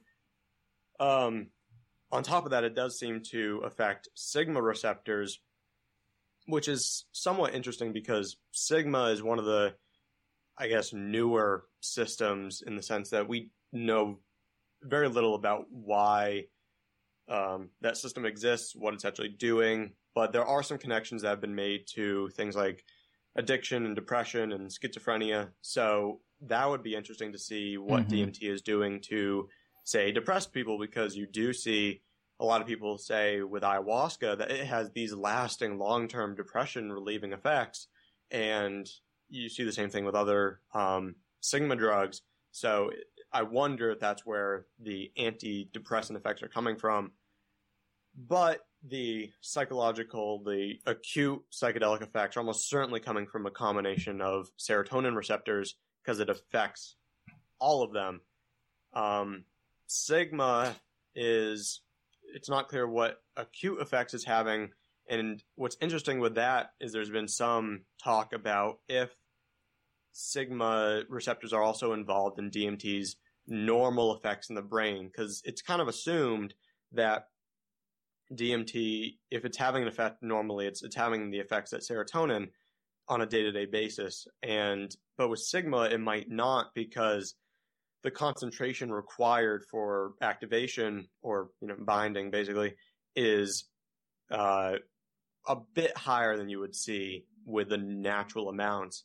But then there's these strange mechanisms which you see with other things, some other endogenous chemicals, where they're actually stored in essentially vessels in the brain and then released in a significant amount at different times. If DMT does that, which it might, then it means all of these receptors are being lit up at different times. And this lends itself to a mechanism for the endogenous dream states, if there's a connection to DMT there, or these other natural meditative states, if again there's a connection to DMT, which there might not be, but there's a mechanism that could exist to allow for it. And we've talked about this before. I mean, this idea, and again, just sort of so people can kind of follow this. DMT, you look at the picture, very simple molecule. You tag a few extra little atoms on different parts of it, and you get serotonin, you get psilocybin, all sorts of, very similar. So through the simplicity of the shape of the molecule, it happens to fit very well in all of these serotonin receptors. And this isn't any kind of reuptake inhibitor. This is just pure cause the neuron to fire, so it's mimicking serotonin as opposed to creating the release of more serotonin. Is that correct? Correct. And it seems to do similar things potentially, or at least it binds to dopamine and adrenergic receptors as well. Again, we don't know the role that they play. But yeah, in terms of the serotonin effects, very simple molecule. Just in general, go over some basic chemistry. Mm-hmm. With the tryptamines, which is where a lot of neurotransmitters are coming from, whether it's serotonin or you also have melatonin, which is important. And it's also something that some people still connect to DMT because melatonin is produced from the pineal gland. So it's possible that if there's some connection to dreaming, for example, then there may also be a melatonin effect. Anyways, tryptamines are very simple. They just have an indole ring, and then that's attached to an amino group by an ethyl side chain. And all that basically means is that you have places on the amino group and on the indole ring that you can switch out hydrogen atoms, which would normally be there, and replace them with something else, creating a new chemical. In the case of DMT, you just have a simple chemical process in the body that on the amino group binds two methyl groups to it, and that's it. And that's actually simpler than really even melatonin. So DMT is one of the simplest tryptamines out there for that reason. And on top of DMT, we didn't really talk about it, but bufotenine and 5-MeO-DMT are also found in the human body as well. And those are also simple chemicals. In the case of bufotenine, you do the same thing. You have a methyl group, and then a hydroxy group elsewhere on the molecule. So these are all very simple, and that allows them to bind very easily with a very high affinity to serotonin. There is one issue with this, potentially with long-term users, because there's a connection between 5-HT2B that over time, agonists of that receptor spot may result in cardiovascular issues. So we know that DMT is definitely binding at that point. If it also works as an agonist there, then if you use DMT regularly, there might be a connection to cardiovascular issues later in life. So that's one of the few issues with the pharmacology of DMT. Yeah, these hormone. I mean, DMT. I guess it's a hormone. I mean, that would be. Yeah. Well, yeah. It's certainly a natural neurochemical. How it's working will really, change the way that we talk about it. For example, calling it a neurotransmitter or not, if it's actually doing that, right? We don't currently know. There was one thing I just remembered. It Sure. doesn't have a huge effect on the effects, but you were talking about it's not releasing serotonin, but it does have some effect on inhibiting the reuptake, at least temporarily. Okay. So it might increase serotonin, not by releasing it, but just working by blocking leaving it in the system. Synaptic gap there. However, it doesn't seem like that's probably the reason why you're getting the psychedelic effects or the majority of the effects. But again, it's pretty complex, so we don't know where the full effects are coming from. But that just popped into my mind. Well, you mentioned the cardiovascular issue, and and the reason, sort of the hormone thing. I mean, it's very important to realize that a lot of these chemicals are not just affecting your psychological state. You know what I'm saying? Look at cannabis and the profound effect on, I mean, actually cannabis is a tough one because you're talking about so many different cannabinoids and things like that. But you look cannabis. It is a good example because it shows how widespread Yeah. receptors for a drug, because CB1, which is the main receptor for the cannabis or THC in cannabis, Right. is all over the body. So Yeah. Well, essentially every part is affected. Well, look whereas at- you normally just think of the brain. Yeah, well, look at opiate receptors and endorphin receptors. I mean, in the brain, okay, great, get a nice, dopamine rush. You feel all warm and cuddly and all that. Well, put that in your stomach and anesthetize the motility of your digestive tract. You know what I'm saying? Become constipated and as any opioid addict will tell you, you can't really go to the bathroom well, and when you do, it's not good, and everything backs up in your body, right? So when you talk about DMT, I appreciate you mentioning sort of the issues. So what is the concern there around, and again, Seth, I don't ever want to string you out here beyond, I know you pretty much read just anything that sort of floats across Amazon.com or whatever, but what is the physiological concerns getting beyond beyond the psychological, beyond addiction, physiologically? What are we concerned about when it comes to DMT? Well, I did mention that possible concern through one of the serotonin receptor systems because it's not proven, and it would only really matter if you were really using DMT in a very heavy way for the bulk of your life. It probably is not worth talking about too much because it won't affect the majority of people. However, there are some heart issues for certain individuals that are worth taking into consideration because you do see an increase in blood pressure and heart rate, albeit small. However, it seems to be the case that DMT affects certain people differently because when you look through some of the case reports and studies involving DMT, there was one with someone who had schizophrenia who, with DMT, had a huge increase in their heart rate and had a bunch of temporary cardiovascular issues as a result. So it does seem that maybe some people are particularly sensitive.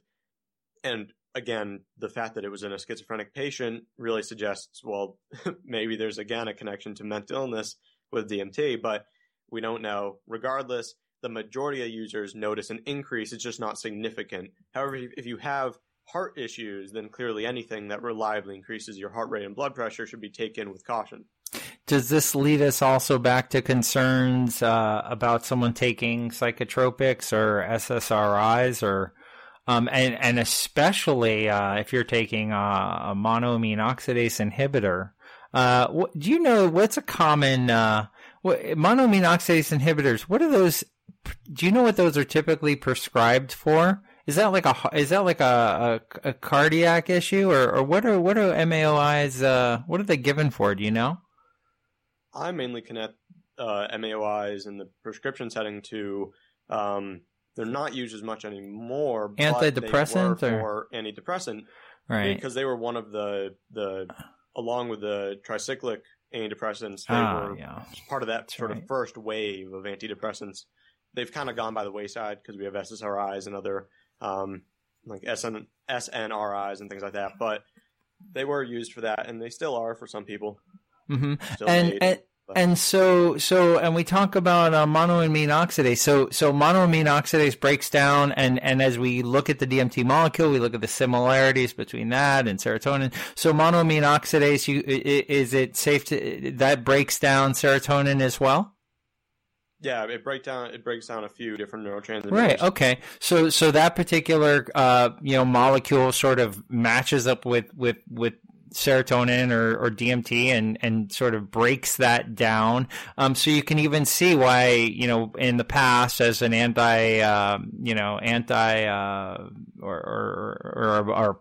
mood drug or whatever, or antidepressant or whatever they're using it for, that the idea of being, leave more serotonin in the body, don't break it down as quick, inhibit monoamine oxidase, and you'll get more of what the natural neurochemistry in the body to have you feeling better.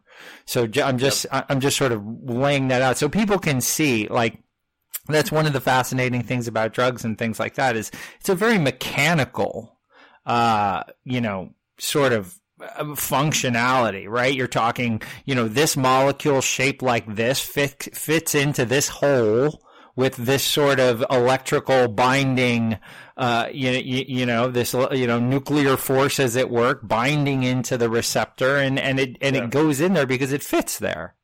Yep. Or this particular molecule breaks up this particular molecule because they sort of fit together. And sort of one a nuclear bond on some particular atom or part of that molecule sort of, it has an affinity to this other one, so it breaks it apart, or it's just very mechanical in nature. Yeah. We talk about drugs and things like that. So let's see, where should we go next, Seth? I mean, we've talked about one of the things is sort of giving people a brief overview of the history of the drug too, because that's interesting. We didn't really discuss it, although before getting to that, it's because we're sort of ending the main effects part of DMT. Mm-hmm. We didn't really discuss dose, so it's worth going through that. Yeah, all those good stuff. I just love all the spirit. I didn't on this podcast. I really wanted to sort of. I know we've sort of have framed things up, and when we've done other drugs about, like, the history and the experience. I wanted to sort of freak out a little bit on this one. I wanted to get fine, especially because with DMT, it's such a unusual drug. It's such a non-recreational drug in that sense, that the majority of people who are coming across it or seeking it out are doing it for the reasons that we discussed, these spiritual reasons. So to ignore that would be unwise. It's just fascinating. So getting into let's get into history. Let's get into dose. Let's start with history. Let's go back. And again, hearing DMT, a drug that had been mentioned in sort of subtle writings, it sort of says, hey, there's this hallucinogenic that lasts 15 minutes and it's called the businessman's trip. But I never knew anybody who ever did that or tried that or anything like that. So you would just sort of hear about it. And now it's pretty mainstream. I mean, the fact that I'm watching, Joe Rogan, he's doing, by the way, you've seen that video, right? The Spirit Molecule? Yeah. Isn't the whole 1950s UNIVAC for some reason in black and white recording, intros to each segment? I don't know. Coming to you live from the broadcast studios. Yeah, he must have had a just a kick doing that with a sort of the loose, sort of slacker, the black tie, black suit kind of. It just a funny sort of get up that they went at that with. But so at least there is a history that has been, that I had heard about, unlike some of these other compounds which are either newly invented or whatever. So take us back, Seth, where we know about Hoffman and LSD, we know about some of these other histories. Where does DMT first come into the picture in terms of human consciousness? Thousands of years ago. Yeah. Isn't there like one of these? We discussed briefly with ayahuasca that for that one, a lot of people claim it's thousands of years, but it might be only a few hundred years. Okay. But DMT in other forms, which is the important point in either smoking it or using it as snuffs, where generally there'll be sort of a long tube and somebody will forcefully blow plant matter into your nose, which hurts quite a bit but produces significant effects. Those ways of using DMT might be 3,000-4,000 years old, and there's certainly snuff trays and pipes that are about that old. So it suggests that in South America, people have been using plants that contain DMT for quite a long time in those ways, and it was actually recorded by explorers from Europe in the 1400s and 1500s, but then newer finds with things like the pipes and the trays tells us that it probably is a lot older than the 1400s. So it has a very long history if you look at it from that way, but then in the modern sense, the history of DMT starts more in the early 1900s, and that's when you end up moving in the direction that we are at, where you're extracting DMT and you're using the pure chemical and you're injecting it and you're getting these very short concentrated trips. That's a bit newer than what people were experiencing before. But the idea of actually smoking or using ignition, it sounds like. So, are we talking now? Of course, ayahuasca involving DMT and its effect, but are you saying that the use of DMT seems to be even older than the combining of the two chemicals into ayahuasca? You're saying that even prior to that, there was folks, drying I guess historical evidence points to that, archaeological evidence points to that, and common sense would tell you that using one plant rather than finding this obscure combination of plants would come first. Using one plant is much easier than combining two, where there's no obvious reason to combine the plants of one, the leaves of one plant and the roots of another. There's no normal, or the vine of another. There's no actual normal reason to do that until you've experimented with a bunch of different plants. So it all points to ayahuasca being newer than these other forms. Wow. That's amazing as well. I mean, imagine being the guy in the forest, whether you're the shaman or actually it's probably not the shaman. It's the shaman's assistant who is responsible for like, okay, we got another 10 plants here that I need to, I need to smoke 8 of these before, I bet they might have gone through quite a few of them. You know what I'm saying? That's a heavy burden, mainly because there's plenty of plants that if you smoke will kill you. And so, wow, that's quite a role to play. Just really, really amazing. So the history going way back into South America, into these idea of snuffs and smoking. Imagine being, actually maybe you're even more knowledgeable of the forest, right? You're living there and if you didn't have quote unquote the Western scientific knowledge of neurochemistry or whatever, holy shit. I mean, can you imagine having the effect and not having the reference of science? And maybe that even, again, I don't want to diminish it by saying that, but, But you don't really have sort of any, sort of, I guess you do. I mean, you have living in the forest, living in earth, whatever, but then to have this type of experience, the forest has different plants that affect consciousness. But that must have been, I mean, just wild. Is this also connected? Do we see this in sort of the, actually, I'm not sure which one came latter, but like Aztec, Mayan, Incan, and is there DMT involvement in those cultures? Those would be much more recent. Yeah. DMT with the Aztecs, I'm not sure. There's not as many. There's certainly to this day not a lot of DMT specific use that we associate with that area where the Aztecs were. Mm-hmm. But the Incans, which were covering essentially all of the ayahuasca or DMT using parts of South America when they were in existence for a short period of time, they actually certainly encountered or even used, whether it was ayahuasca or snuffs or smoking or whatever. But that would have been way more recent. That would have been, only 1,000 or so years ago. Yeah. Well, there was the group before all of those. I forget the name of them. But there was a group sort of older than those civilizations.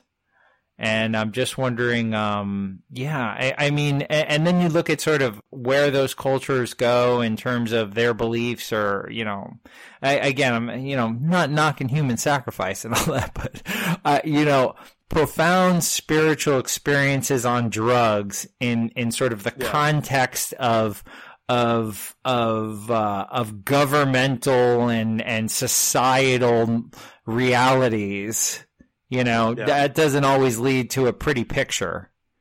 You know what I mean? It's not all sort of heaven, the heavens have unfurled themselves to us. We now see the clear path that we're all one, we're all one being and we're moving forward together in love and harmony. No, it doesn't seem to necessarily play out like that. It can be, it can turn into, I'm God, I'm the forest, bow before me. You know what I'm saying? Yeah.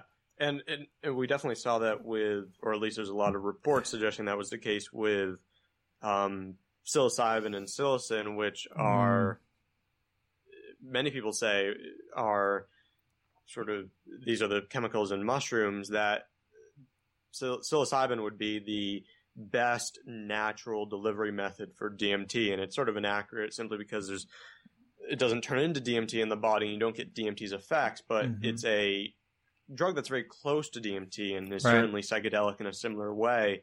And that does seem to have been used by the Aztecs in sort of the Mexico area, and there's a long historical usage in Mexico and in the surrounding countries. Well, you can just, I mean, you can look at, you can look at ergot fungus and things like that in Salem witch trials to see how south a drug experience can go. I mean, it's funny, people sort of experience what they perceive as spiritual realms, and fucking humans, man, they almost, they're so likely to validate their own experiences, right? Like, you think that a cataclysm to wipe out society and start anew is the best way to cleanse the earth. And then you go on sort of a drug experience or a spiritual drug experience. And, lo and behold, well, that's exactly sort of the track that you feel that you've been told. You know what I mean? It just, whether it's historical, with there being reports of leaders using it and having horrible visions that resulted in wars or sacrifice and things like that. There's those reports, and even in a modern sense, you can point to many people who, if they got too into psychedelics and they had very little in the way of other practices, the majority of those people tend to end up going on a negative direction with their psychology if they go too far into only psychedelics. Psychedelics are the answer, and they use essentially just too much in a certain egotistical way, and it doesn't have positive effects. Whereas if you listen to certain people who say all these great things about psychedelics, you'd imagine that the people that would use them the most would be the sort of most spiritual, great leaders of the world, and they're not. So there's something there. You definitely have to keep that in mind when you're thinking about the way that things were used in the past, because it doesn't mean that a culture or a society was some super spiritual, new age like culture because they were using mushrooms or they were using DMT. Yeah. Humility, especially when it comes to any of these experiences, real humility. I mean, humans, right? I don't know if this is like my inner Jew on this one, but just like never forget you're a schmuck. You know what I mean? Like, no matter how spiritually enlightened, no matter how how you have seen the light and are you're to some degree still a schmuck, afflicted by all the schmuckiness that comes with you being a human schmuck, and and to sort of to have these experiences and then march off as to, I've seen the light. That God, it does seem a little bit seems a little dangerous to think you have the answers. So anyway, getting back to dosage. History. More history. The recent history. Yes.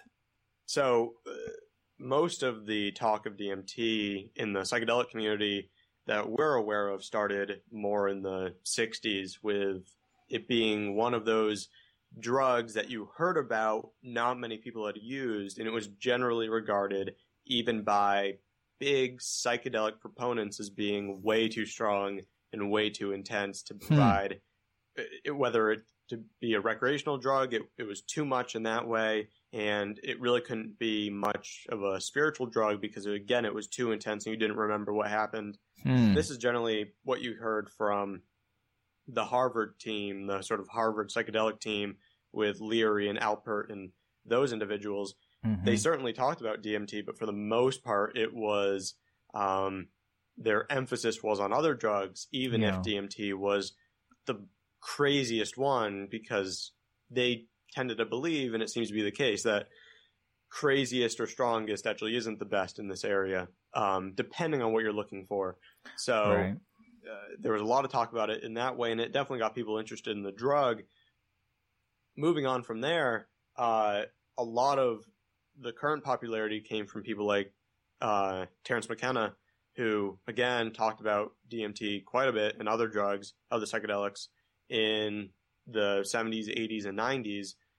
And that sort of brought it to the popular culture, especially after these drugs were made illegal, and which is really when the increase in DMT use, began. It wasn't primarily used in the 60s. It's been used more recently.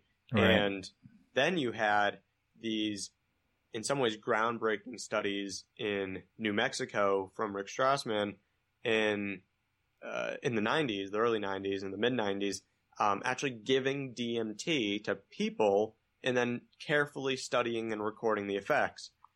And that changed the way that people viewed the drug in a lot of ways, because it ended up resulting in a book called DMT, the Spirit Molecule, and then the more recent documentary that you were talking about earlier. And when you're seeing a documentary on DMT as one of the top documentaries on Netflix, then it's bound to change the way that people are viewing this substance, just because people are sitting down and watching that and being amazed or thinking that this doesn't sound like drugs in the normal sense. Yeah. So, and then even further since then, unfortunately, McKenna passed away, but he probably continues to exert a huge influence on drug use in the case of things like DMT, because his videos are incredibly popular on YouTube, all the talks that people have put up, and And then even more recently, I think a big part of the current DMT usage that we're hearing about comes from Joe Rogan. And just like ayahuasca, Joe Rogan with his podcast has exposed countless thousands of people to at least the topic, and of those people, certainly thousands have become interested in using the drug. So there's been DMT's history can kind of be marked by these individual proponents of the drug throughout history, and it's more recently in the past couple decades that's truly become a popular psychedelic. I should mention that in seeing some of the videos or some of the talks about DMT from I don't know if it was specifically Leary I was watching, but none of those guys have suggested recreational use for DMT when they're talking about it. They talk about it as profound and affecting and all that, but none of them are into like everyone sort of qualifies that with this should not be taken lightly, this should not be taken recreationally, this is a majorly powerful thing. So anyway, I think that's I just want to put that out there, that if anybody's listening and they are interested in DMT, again, like with all drugs, intention and purpose and all of it, man, like really see what's going to fit into your life, understand the legal, situation that anything is in as well, of course, because that is a very real threat and harm, to doing anything.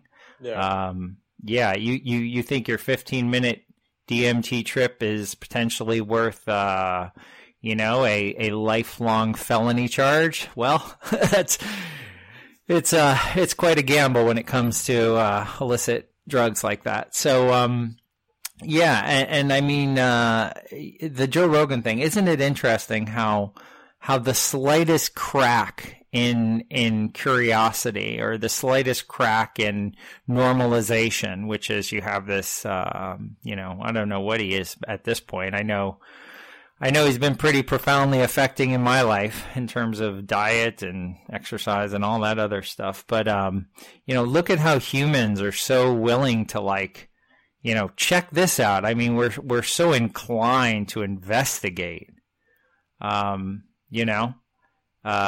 we like the new experiences and things like that. So more people have gotten into it. More people are looking into it. What else did you want to bring up more about history or anything that you think is important there? No, there's not too much. Just that sort of overview, because it's really just important to understand that DMT has a really long history of use, but then what we're really associating with DMT now is relatively new.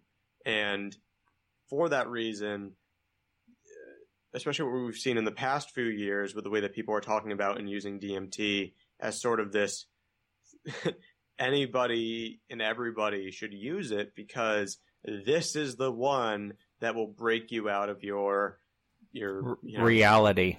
Yeah, your reality. I think that's a dangerous way of looking at the drug. And people said it about LSD in the 60s, and that wasn't a good idea either, because not everybody should have been taking LSD or psilocybin or any of those drugs. And it applies to DMT as well. And carefully preparing and listening to the people like Terence McKenna who would promote the drug, none of these people, like you said, would ever say to take this lightly, because it's a very intense experience and it's not one that you can just approach and do on a whim and not have planned out doing it. Unfortunately, just like with salvia, where the people that originally talked about salvia were saying this is one of the most intense drugs out there, so please use it carefully. Clearly, that did not do anything. That was not on the package that I got, Seth. Yeah, because everybody was using it in what they would consider the wrong way, or at least a riskier way. And now we're seeing that to some extent with DMT, where people are just using it in a nonchalant way, and that increases the chance of, at the very least, not getting anything from the drug if you're just throwing it into your system like that. So just use caution and approach it in the way that some of these historical figures would have suggested using it, because caution is best. Yeah, I mean, drugs are amazing, man. They're amazing. They are helpful. They are harmful. They're amazing keys that can be dropped into the locks of our brains to activate our own existing systems, it's incredible when you, Graham Hancock talking about, on that band TED Talk, how he believes that, that the answer to sort of the enlightenment, if you will, is through plants and the knowledge inherent in these chemicals and how they interact with human beings. And it's amazing, Seth, that those messages come to you when you do drugs, isn't it? Or psychedelics, I should say, especially. I mean, it's amazing that, that imagine this, right? Imagine if psychedelic drugs in general, when you took them, they made you feel very negative, right? And again, some people have these experiences, of course. But I guess actually I sort of answers my own point. It's, the idea of spiritually awakening or of exploring that realm. Isn't it amazing that they kind of go there? It's interesting. It's amazing if you want to say that, but it's important that people realize that just because your gut reaction or your initial feeling as a result of a drug or any other experience is, humans are easily misled, and people that have amazing experiences in the presence as a result of teachings and things like that from people who end up being cult leaders, dangerous cult leaders. Yeah, those good experiences point. were real. They really did have them, but because they associated those experiences so much with some profound spirituality, they ended up in a dangerous situation. The same thing can happen with drugs. The second that you offload too much of your spirituality onto a drug, a person, you're headed down the wrong path.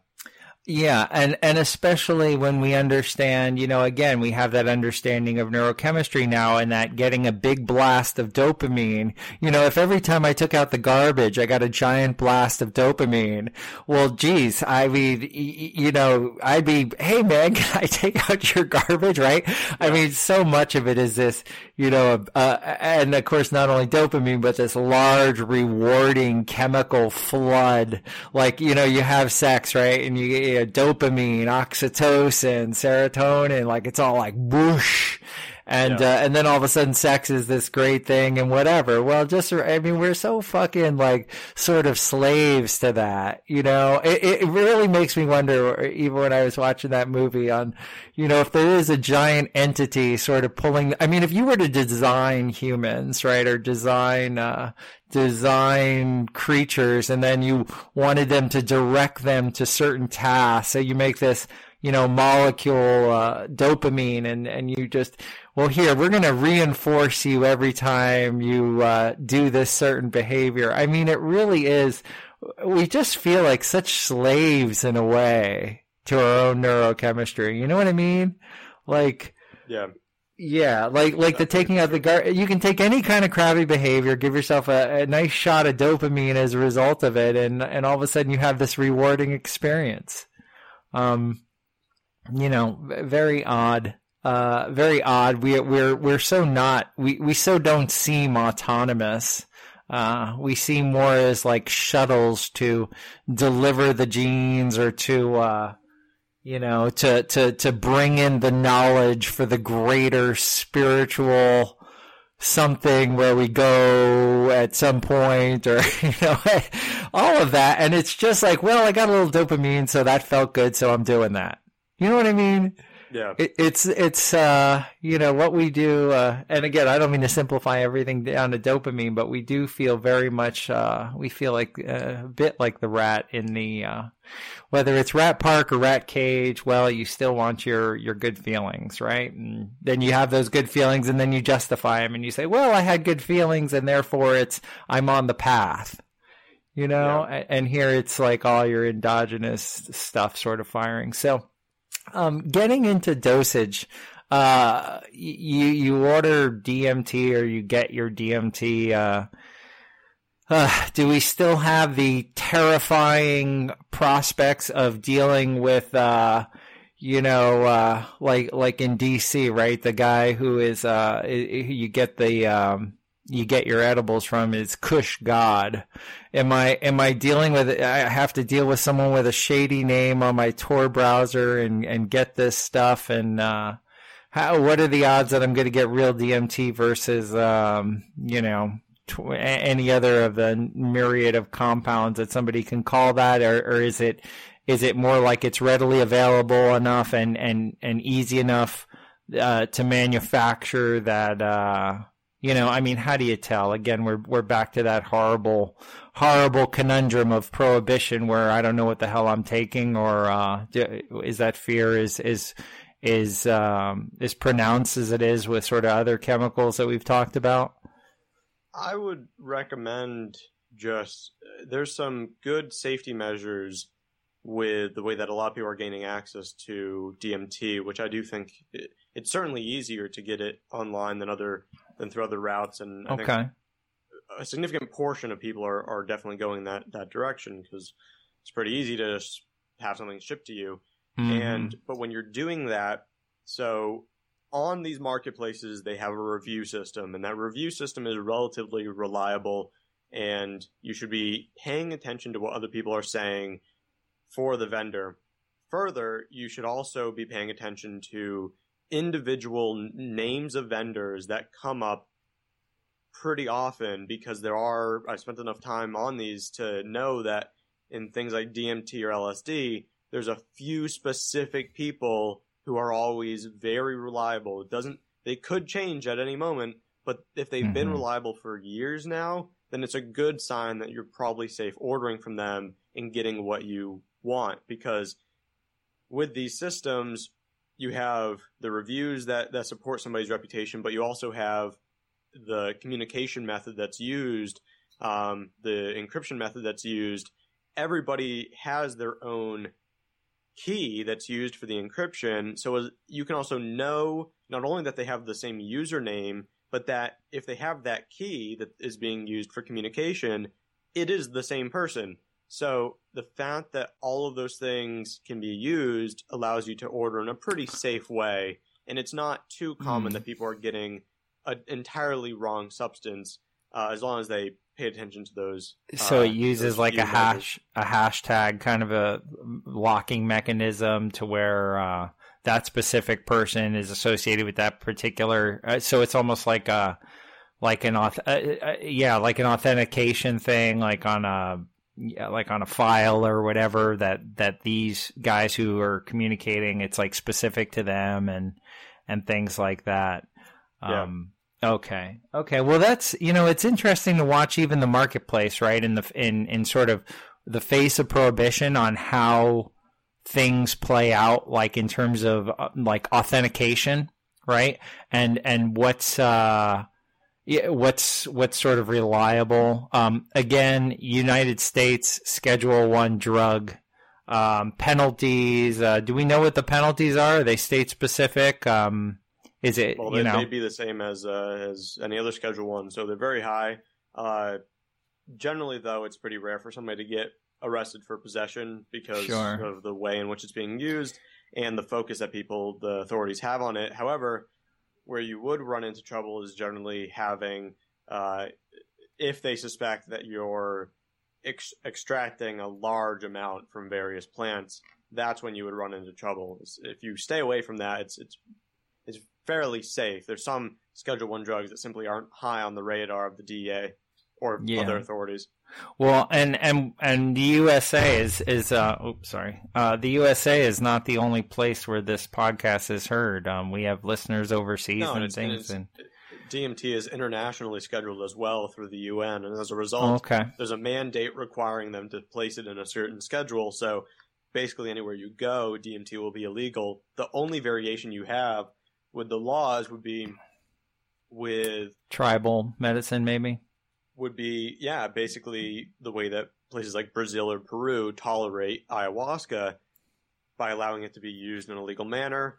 The U.S. does the same, and some parts of Europe do the same, with some very specific groups. Not anybody, but very specific groups have essentially received an exemption from that law for ayahuasca.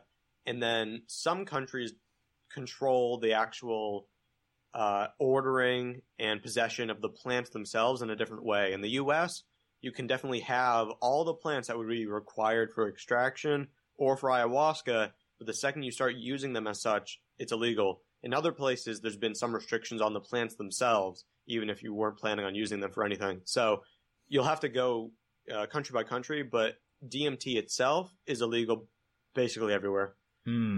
What about and to kind of keep moving forward? But you mentioned dosing. Dosing. Let's get into can you overdose on it? Well, I would say overdose is not necessarily dangerous. So yes, you could. For dangerous overdoses, that'd be very rare, and it certainly doesn't seem to ever take place with these routes of administration, namely smoking. So you couldn't ingest enough through smoking to where you... It's already difficult to get the amount that's required for a breakthrough. To go 2-3 times above that would be very difficult. So the chances of that ever happening are very low. Plus, there's little to suggest that having a higher dose like that would actually hurt you in any way. It would just be... The thing to keep in mind, I'll go through the dosing real quick, is that a threshold dose, so the point at which you're feeling the effects, is generally going to be 2 to 5 milligrams. However, some people are very sensitive to DMT, so they could have, not necessarily at 2 or 5, but at, say, 10 milligrams, full breakthrough effects. It's not common, but it has happened. A common dose, what most people are using to get the full effects from the drug, is about 20 to 50 milligrams, and you're just going to have to see where you fall in that area for your sweet spot for the drug. A strong dose, the point at which the effects are pretty much guaranteed to either be a breakthrough or for you to pass out, because passing out is definitely possible and relatively common with DMT, is anything over about 60 or 70 milligrams. Once you get to that point, it's probably unnecessary to ever go that high. So 20 to 50 is where you want to be. Is when you say when you were talking even 2 to 5, it's easy to control dosage when you talk about intravenous use and things. Smoking, we're talking about 0.5%. Usually of sort of like when you ingest a cigarette or whatever, you're getting like 0.5% of the nicotine, something like that. So even here through the smoking or vaporization process, is it sort of I'm wondering how much is getting like broken down, or you're kind of smoking seems like a very tough way to regulate a dose. Yeah, I think what you're talking about, though, with nicotine would be in things like tobacco, and I don't think the 0.5% is okay. So I don't think it's actually saying that 0.5% of the available nicotine in the tobacco is being used, unless they're dealing with the amount that just goes into the air. That's different. But in the case of DMT, no, it's most likely the majority of that dose is getting into your lungs. Going into Because generally the way that you'll use it is by vaporizing the entire amount, by getting the entire chamber, the whatever you're using to smoke it, filled with the vapor itself, and then over a couple hits, taking that, and by the end, there's really nothing left of the DMT, and very little has escaped into the air. So it's about right for the milligrams, and it's certainly right for referring to what you put into your pipe to actually smoke. So, and so we've administered, we've gone through sort of the peak experience. What else do you want to talk about in regards to kind of in the experience or beyond dosing at this point? Is there anything else you wanted to cover in terms of the come down experience or of leaving that realm? I see people kind of come out of it on the videos and being like, what happened? How long was I gone? And yeah, the most common thing when you're coming down, so this is maybe 10 minutes after you took the drug, sometimes less, sometimes more. But the peak effects are generally only there for a few minutes, like we discussed. Whenever you're coming down, you'll have at least a couple minute period where there's a combination of excitement and elation and wanting to spew out everything that happened, but also confusion, because a lot of people do report the experience feeling like they spent days or weeks or years, mainly days or weeks, in whatever realm they were in. So for that reason, it's a very hectic couple minutes when you're coming down. And like I said before, it's also why having something to record yourself can be useful. And after that acute period, when you're effectively down to baseline, there will be a period of about an hour where you have a significant mood lift. So you're still going to have euphoria for quite a while after using the drug. And some people report lasting euphoric or mainly anti-anxiety or antidepressant effects that last for a couple days beyond DMT. But especially for that first hour, you're still going to have effects. And for about the first 30 minutes or so, you will also maybe have some visual changes if you close your eyes, but open eye, everything should look normal. So that's kind of like the residual serotonergic kind of, hanging on effect in a way. You've just sort of gave your brain this sort of flooding experience. And now you sort of have these residuals and you're wanting to share, and what about in terms of a sort of rebound effect? Do you ever get, it's funny, you talked about how it's fitting well into serotonergic system. You've also mentioned before on the podcast about MDMA and this, how it has this super high binding affinity and is as well. MDMA, people report or not everybody, but I mean, certainly some people report a real kind of, a depression, after. Again, different mechanism of action.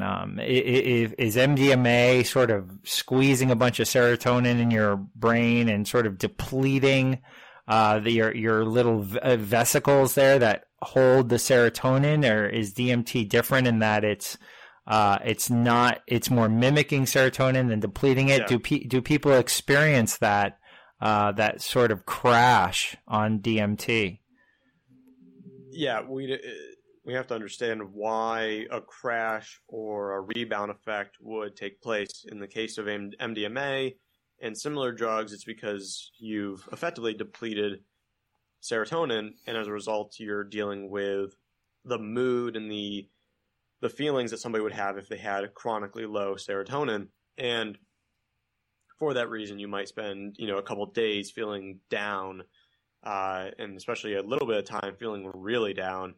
It's also the same reason why some people swear by using serotonin precursors to try and increase that supply again to come back faster and avoid that really harsh come down that many users report. In the case of other drugs, say a lot of anti-anxiety drugs, you'll have a rebound, say, Xanax or something, a rebound because you're effectively dealing with withdrawal. But since DMT doesn't work like MDMA in releasing a chemical, and it doesn't work like most drugs in causing tolerance or withdrawal, any of the positive effects that you get generally don't have a corresponding negative that you deal with. So that's a positive for DMT. So with DMT, and just looking at the physiological effects, so it would make sense to say that if you were to continuously expose yourself to something like DMT, you would probably grow an increased number of receptor sites to sort of accommodate the increased amount, and this would only be as if, again, continuously used it and whatever. Your brain would probably grow more serotonin receptors. Therefore, you don't think that would happen. Generally, you only see upregulation with antagonists because the brain has mechanisms to effectively maintain homeostasis. Right. With agonists, that would be downregulation, but because DMT is short-acting and it's also a endogenous compound, you don't really see any of that happening. But you definitely wouldn't see the reverse. I don't think there's any reason to believe that you would see an upregulation of serotonin. Well, I was looking at it in the same context of, like, for example, like Prilosec. Right, it suppresses stomach acids, but what happens is your stomach actually winds up growing more receptor sites. So it doesn't have, right? So it sort of offsets that anyway. But that would be an example of trying to maintain homeostasis because there was some significant shift. So increasing the numbers of receptors, just like if you had an antagonist. There's actually there's some substances for certain receptor systems that can reduce your tolerance to commonly used drugs, for example, because they upregulate that system and skip over the period of withdrawal faster. Mm-hmm. And for that reason, it can have positive effects. But in the case of DMT, that's pretty unlikely, and there's no reason why an agonist would ever be doing that to serotonin receptors. Yeah, very, very interesting. So what else, Seth? As we've come through our history, our dose, our effect, I feel like we're sitting there. We want to talk each other's ears off about, if what we do recall, or we're kind of going back over our tape recorder. What's our safe and sound ritual? Is there anything we want to be doing as we're sort of coming off the experience? Really, not much, because even the psychological effects tend to be fairly minimal in terms of, for a long period of time, destabilizing somebody, unlike something like LSD, which could kind of throw you off balance for a while. And it's important with those drugs to have an integration period to ground yourself again. DMT, that's really less so, despite being really intense. There's seems to be very little effect outside of just blowing your mind. Very little effect on your psychological state for any lengthy period of time, at least. So for that reason, integration or a ritual beyond personal preference is not entirely necessary. There's one thing we didn't cover, though, and that's combinations of drugs in the case of DMT. Because a lot of people end up using DMT with something like marijuana because it makes it a little bit easier to heat up, because it's a readily available for a lot of drug users plant matter that you're fine using and smoking. The problem with that is, if it's already difficult to remember the experience, marijuana is going to make that even more difficult to remember. On top of that, there tends to be, in some ways, a dulling or alteration of the experience by marijuana. The only other chemicals people tend to combine DMT with is sometimes using DMT to potentiate, or when they're in the middle of a psychedelic experience. That is fine. It probably won't have a negative effect on the experience, but it's an example of a case where boosting the drug's effects even higher than they already are is really unnecessary. So unless you are just kind of experimenting and doing stuff, there's no inherent reason why that's going to be a a great idea or something that'd be recommended. But especially marijuana, you should probably avoid combining DMT with. This is considered one of the most powerful psychedelic experiences you can have, if not the most powerful. If you call salvia a psychedelic like I do, I would say in some cases salvia is more intense, and some people would also say 5-MeO DMT, which we'll have to talk about at some point later on another date. It can also be more intense. It really depends on how you view some of these things and what you're taking from them. DMT is certainly one of the most intense drugs out there. The only reason I'd say salvia can be more intense is because having the experience, like some people do, of breaking through on salvia and having not only entering freestanding realities, but entering realities that are human-like, and they inhabit the mind and body of another person and go through their daily life for a period of time. It's not in some ways as insane as DMT or as abnormal as DMT, but having the experience of living somebody else's life, which has been readily reported with salvia, is bound to have a much different or greater effect on your psychology. And in that way, it could be viewed as more intense. So it really depends on what you're looking for and how you take the experience. DMT is definitely up there in the top, 5 or 10 drugs, though. And also, DMT, when it's taken, is typically, it sounds like it's a one person at a time drug as well. It's not like a group of people would sit. Again, you'd have your babysitter.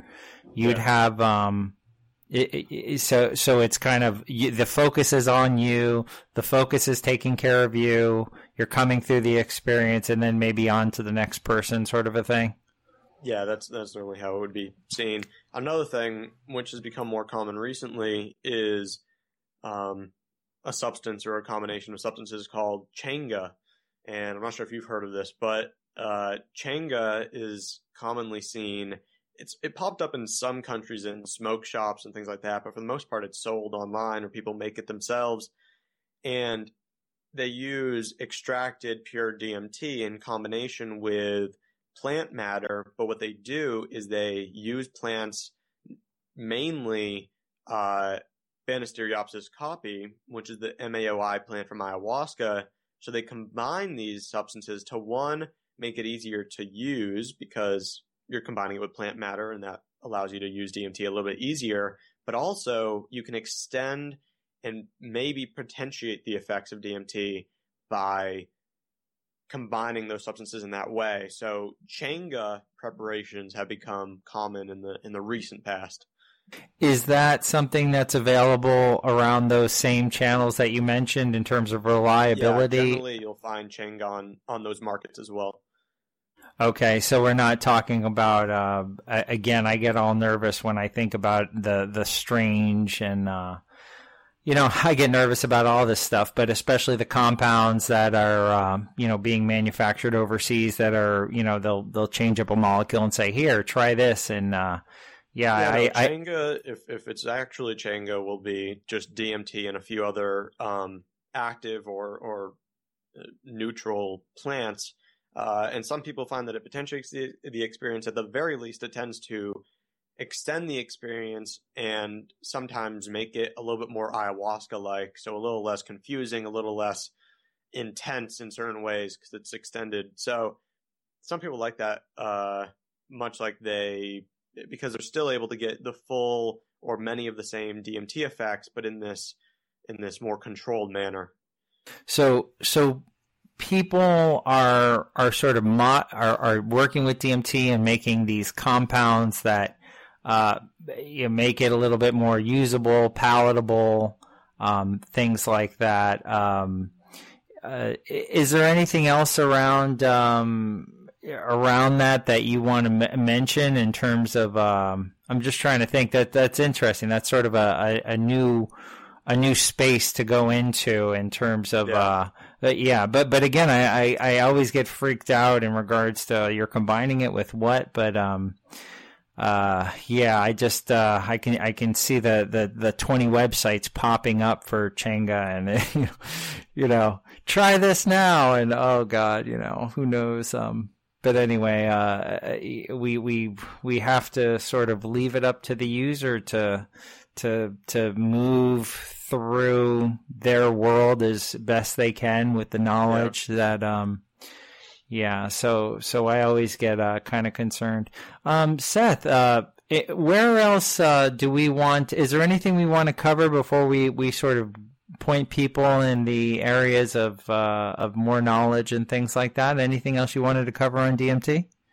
Well, there were a few topics I had written down. If you were interested, these tend to not deal with using DMT, but DMT, the things that people have widely said may be the case with the drug and why it's in the body and things like that. So please, these would be things like the most common thing that you hear nowadays is DMT is somehow connected to sleep or it's connected to death, because there are either common experiences between those things, or people are trying to find in a scientific manner a way to explain dreams, because dreams are in some ways a phenomena that certainly doesn't have a complete explanation at this point. So if you could explain it by saying a chemical increases in your brain when you enter REM sleep, well, that'd be great. It would explain it, and it would also in some ways justify using the drug while you're awake, because it would be a dream-like experience.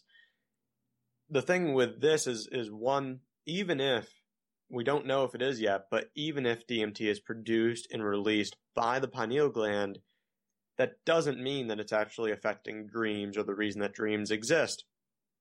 And when you ask people about the DMT experience, they don't tend to say that it's like a dream. You hear that with people who use salvia. Salvia people say is like a dream, but DMT not so much. So again, there's not even as many similarities there between dreams and DMT. And from, everything that you hear about the DMT experience, I'm not aware of too many people who tend to have dreams that are like that. I guess there would be this idea that if you increased it slightly, it wouldn't produce these massive hallucinations, but it would put you in a different state of mind, a more meditative or creative state of mind. And maybe that's the case.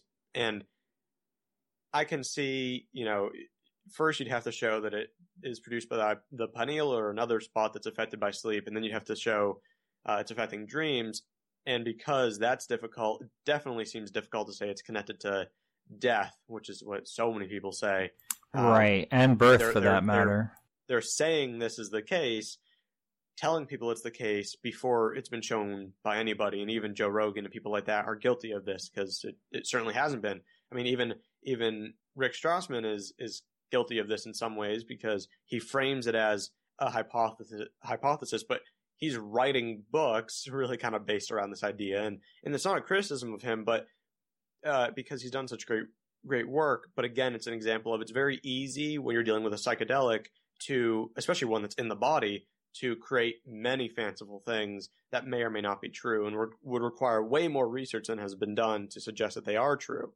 So that's an important point when dealing with this area. And it's attractive, right? Whenever we talk about, it's funny, I was just thinking of why is it that, why does that become attractive? Well, when we explore areas that we're not really familiar with, whether it be, entering the dream state, well, people sort of understand sleep and dreaming, but not entirely, I mean, it's mysterious. And we talk about death and the passage to death, and that's mysterious. And the passage from being unborn to born, and, that experience. So intelligent people have ventured into this area for quite a long time. And you saw that with books like, The Psychedelic Experience, with people from the 60s, people like Leary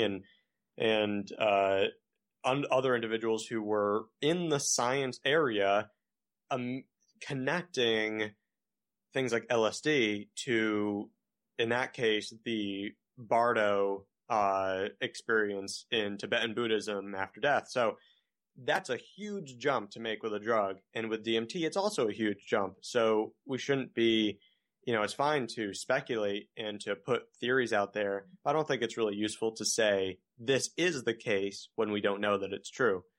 It's not only, I think, is it not useful, but it's actually, it really, I can see why you have the concerns about it, especially because it's very easy. It's very attractive to think of it in those terms, right? The gateway, the passage, the end, the antenna to the gods, all of that is very attractive. And, attraction doesn't do you many favors in science. It really doesn't. Yes, these things are mysterious, but only because we don't understand them. And just because we don't understand them does not inherently make them mystical. You know what I mean? Yeah.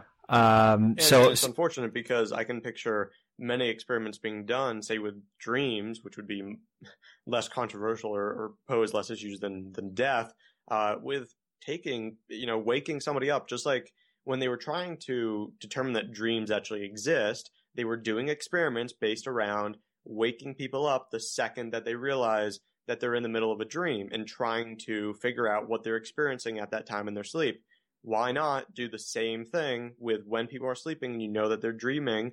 Why not wake them up in the middle of that and take a urine sample or take a blood sample very fast and see, is there DMT above where it normally is? Unfortunately, even if it came back negative, you'd have people who are still like, well, yeah, but maybe it just goes away really fast. So for that reason, it's so difficult in this area to deal with certain people who want to put so many things before any form of evidence, and will even, act against the evidence that exists. So, it's just something to put out there because it is something, if you look up DMT and you hear things like the spirit molecule, a lot of things are connected to that which don't have any support. So you should approach this with a skeptical head, but it's fine to be enthusiastic. I think DMT is a very fascinating drug, but I certainly would not say we know things that we don't actually know yet. So that sort of is my little rant on that. Yeah, and one of the things, I mean, even look at the term, right? The spirit molecule, like that's. Yeah, you've encompassed spirituality in religion even in a drug. Well, maybe, but that's a huge claim to make before there's any real evidence to support it. Yeah, and what do we know? I mean, we know we have a very simple looking molecule that is sort of a that you can make a lot of other things from, that is created in the body and that fits well into certain receptor sites. That's what we know.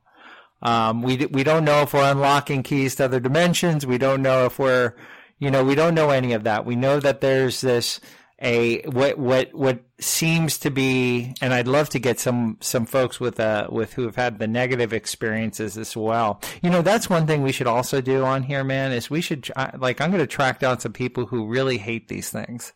You know what I mean? Yeah, it's very important for balance. It's very easy to hear all about the benefits and then never address the negatives. Yeah, I mean, and gosh knows, I mean, people have negative psychedelic experiences. That's very true. That's why I always hated the salvia thing, man. When they're on there and people are falling down and people touch, it just feels so chaotic and so uncomfortable to me to even watch that.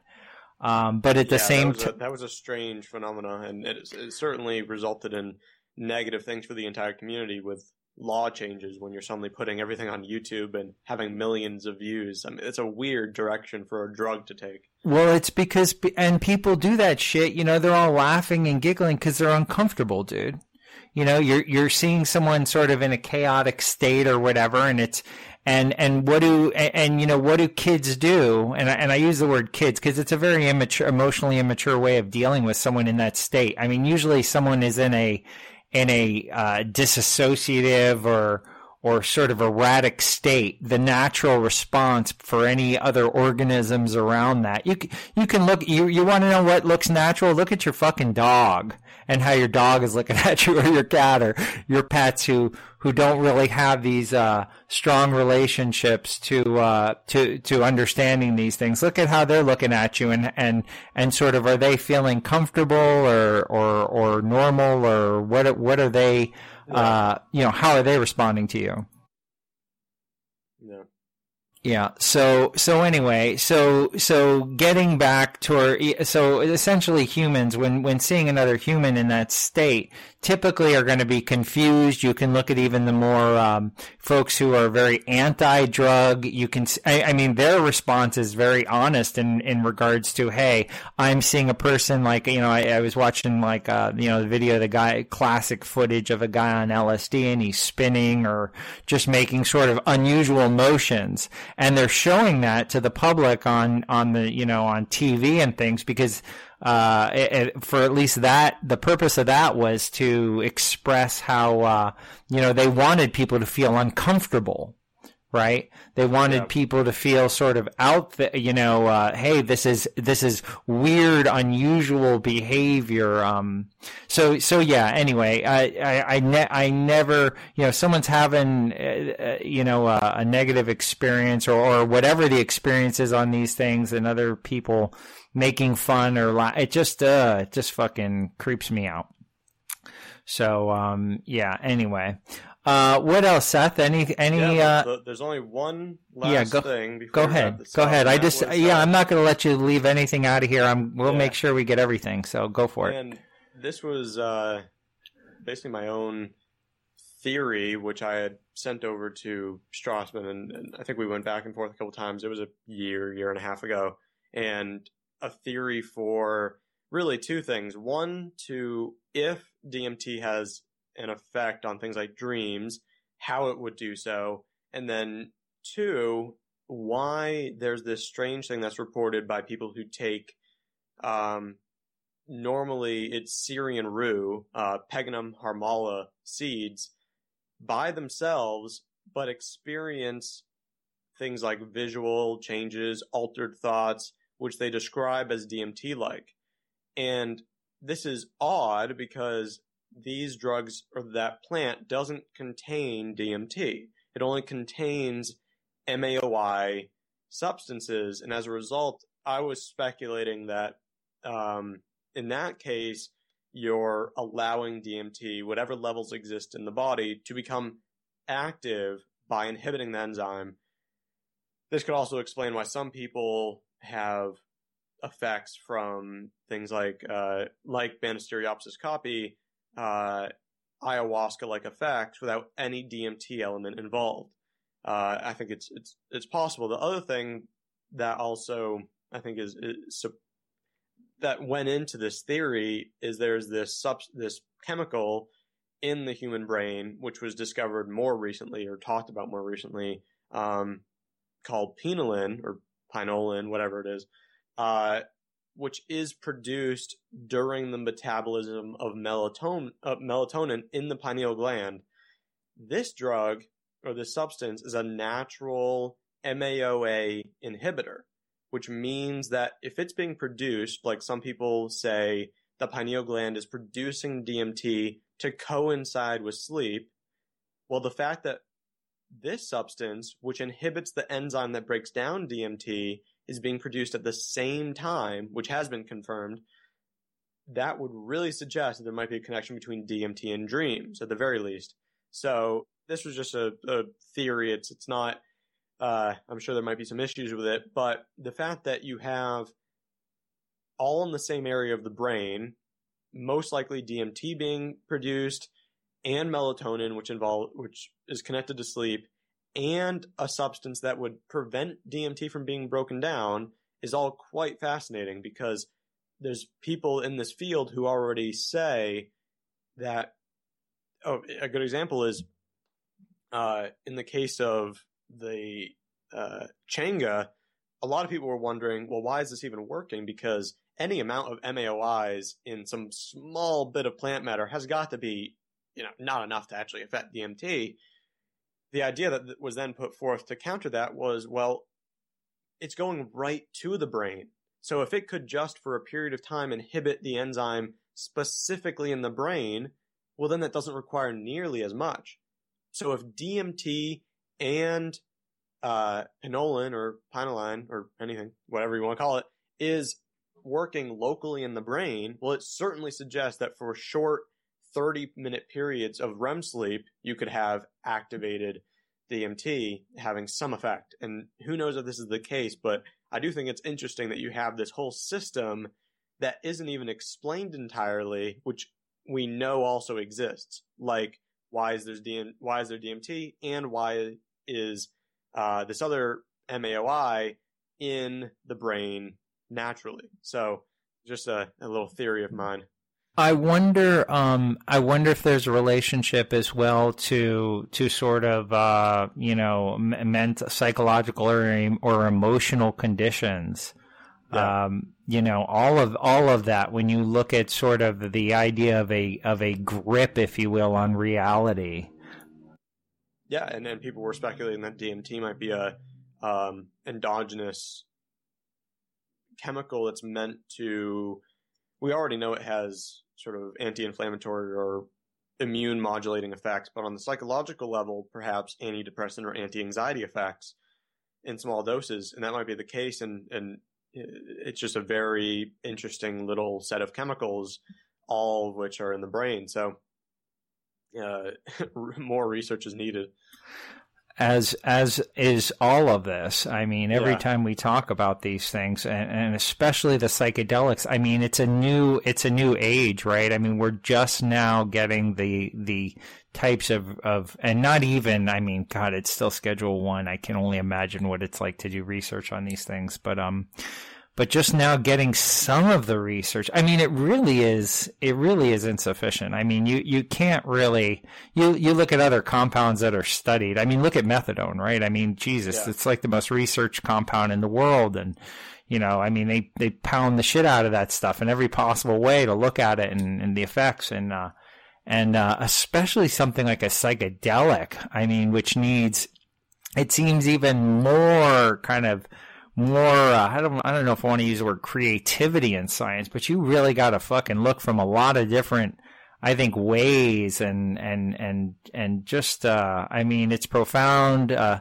psychedelics have never had a place in research. I mean, in regards to sort of the conventional Western model. I mean, it's, you look at Western thought and psychedelics are sort of right out. I mean, they have, spirituality, we'll nix that. Change of consciousness, nix that. It's like drugs bad. But boy, changing reality, well, that's just fucking insane, right? I mean, that's sort of. You would agree with me that even if you had drugs that are illegal, there should have never been a Schedule 1 classification. There should have never been a strong restriction on research of all things. I love when you say that. Why would you ever make it so that it takes years of effort, and even then you might not be able to get permission? That's an absurd system. You're dealing with scientists and doctors. I don't care if it's meth, it's heroin. Why would you ever make it so that you can't study a drug? It's a very silly thing to do. My biggest thing on decriminalization or it's not even decriminalization, but legalization is, what does prohibition do? But essentially we removed our pharmacists, doctors, and every other scientific, professional from the drug control regime, and essentially said, here, drug dealers, you guys go do it. We literally took opiate, we took heroin out of the pharmacy and threw it onto the frickin' street. And now we have the wonderful setup we have now. So anyway, man, that's all our time. We gave this one the full complement of 3 hours, and I think it deserves it. This is an important one. It's an important one. It's sort of almost one of the fundamentals. I think it's just amazing how this is produced in the body, how it's this simple little form, how we see this in plants, DMTs in plants as well. All living things. I mean, yeah, it's just amazing. And then to sort of cycle it back with the experiences that it does produce being so profound and it's just amazing. So anyway, man, next week, next week we have a gentleman coming on who's going to talk about, their experience in using some of these things. Like I said, they're also, wanting to be, I'm not sure if they're in school right now, or I think they're maybe looking at getting into a master's program for neuropharm or psychopharmacology. But anyway, we'll start getting into more of the actual experiences next week. Where can people find you, Seth? What's your, best way to follow up? The best place would be on YouTube, which is where I do a lot of drug education content, and that's The Drug Classroom. You can also find me on Twitter at Seth A. Fitzgerald. And more recently, I created a Patreon, which, if you guys don't know, is basically a way to fund or donate to various things. And I created one for The Drug Classroom, so if you happen to go to the YouTube channel and like the content, then it'd be great if you then followed through to the Patreon and supported there as well. If not, it really doesn't matter. But basically, the YouTube channel is the thing to support if you can. I actually will be going on there myself, Seth, and supporting you. I'm a huge fan and really always appreciate your knowledge.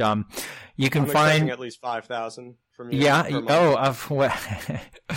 Well, advocacy doesn't pay that well. But anyway, find me at theaddictivepodcast.com. And you can also find me on Twitter, ADDICTIST. Still looking for new folks to come on the podcast and all that good stuff, and see what direction we take next in our own enlightenment and experience here. But Seth, as always, thank you very much for a comprehensive presentation of DMT, and I look forward to catching up with you next week, and we can start talking to some other folks here about these things. So thank you again. Thank you. Take care. Bye-bye. Bye. Judy was boring. Hello. Then Judy discovered ChumbaCasino.com. It's my little escape. Now Judy's the life of the party. Oh, baby, mama's bringing home the bacon. Whoa, take it easy, Judy. The Chumba life is for everybody. So go to ChumbaCasino.com and play over 100 casino-style games. Join today and play for free for your chance to redeem some serious prizes. ChumbaCasino.com. No purchase necessary. Void where prohibited by law. 18+ terms and conditions apply. See website for details.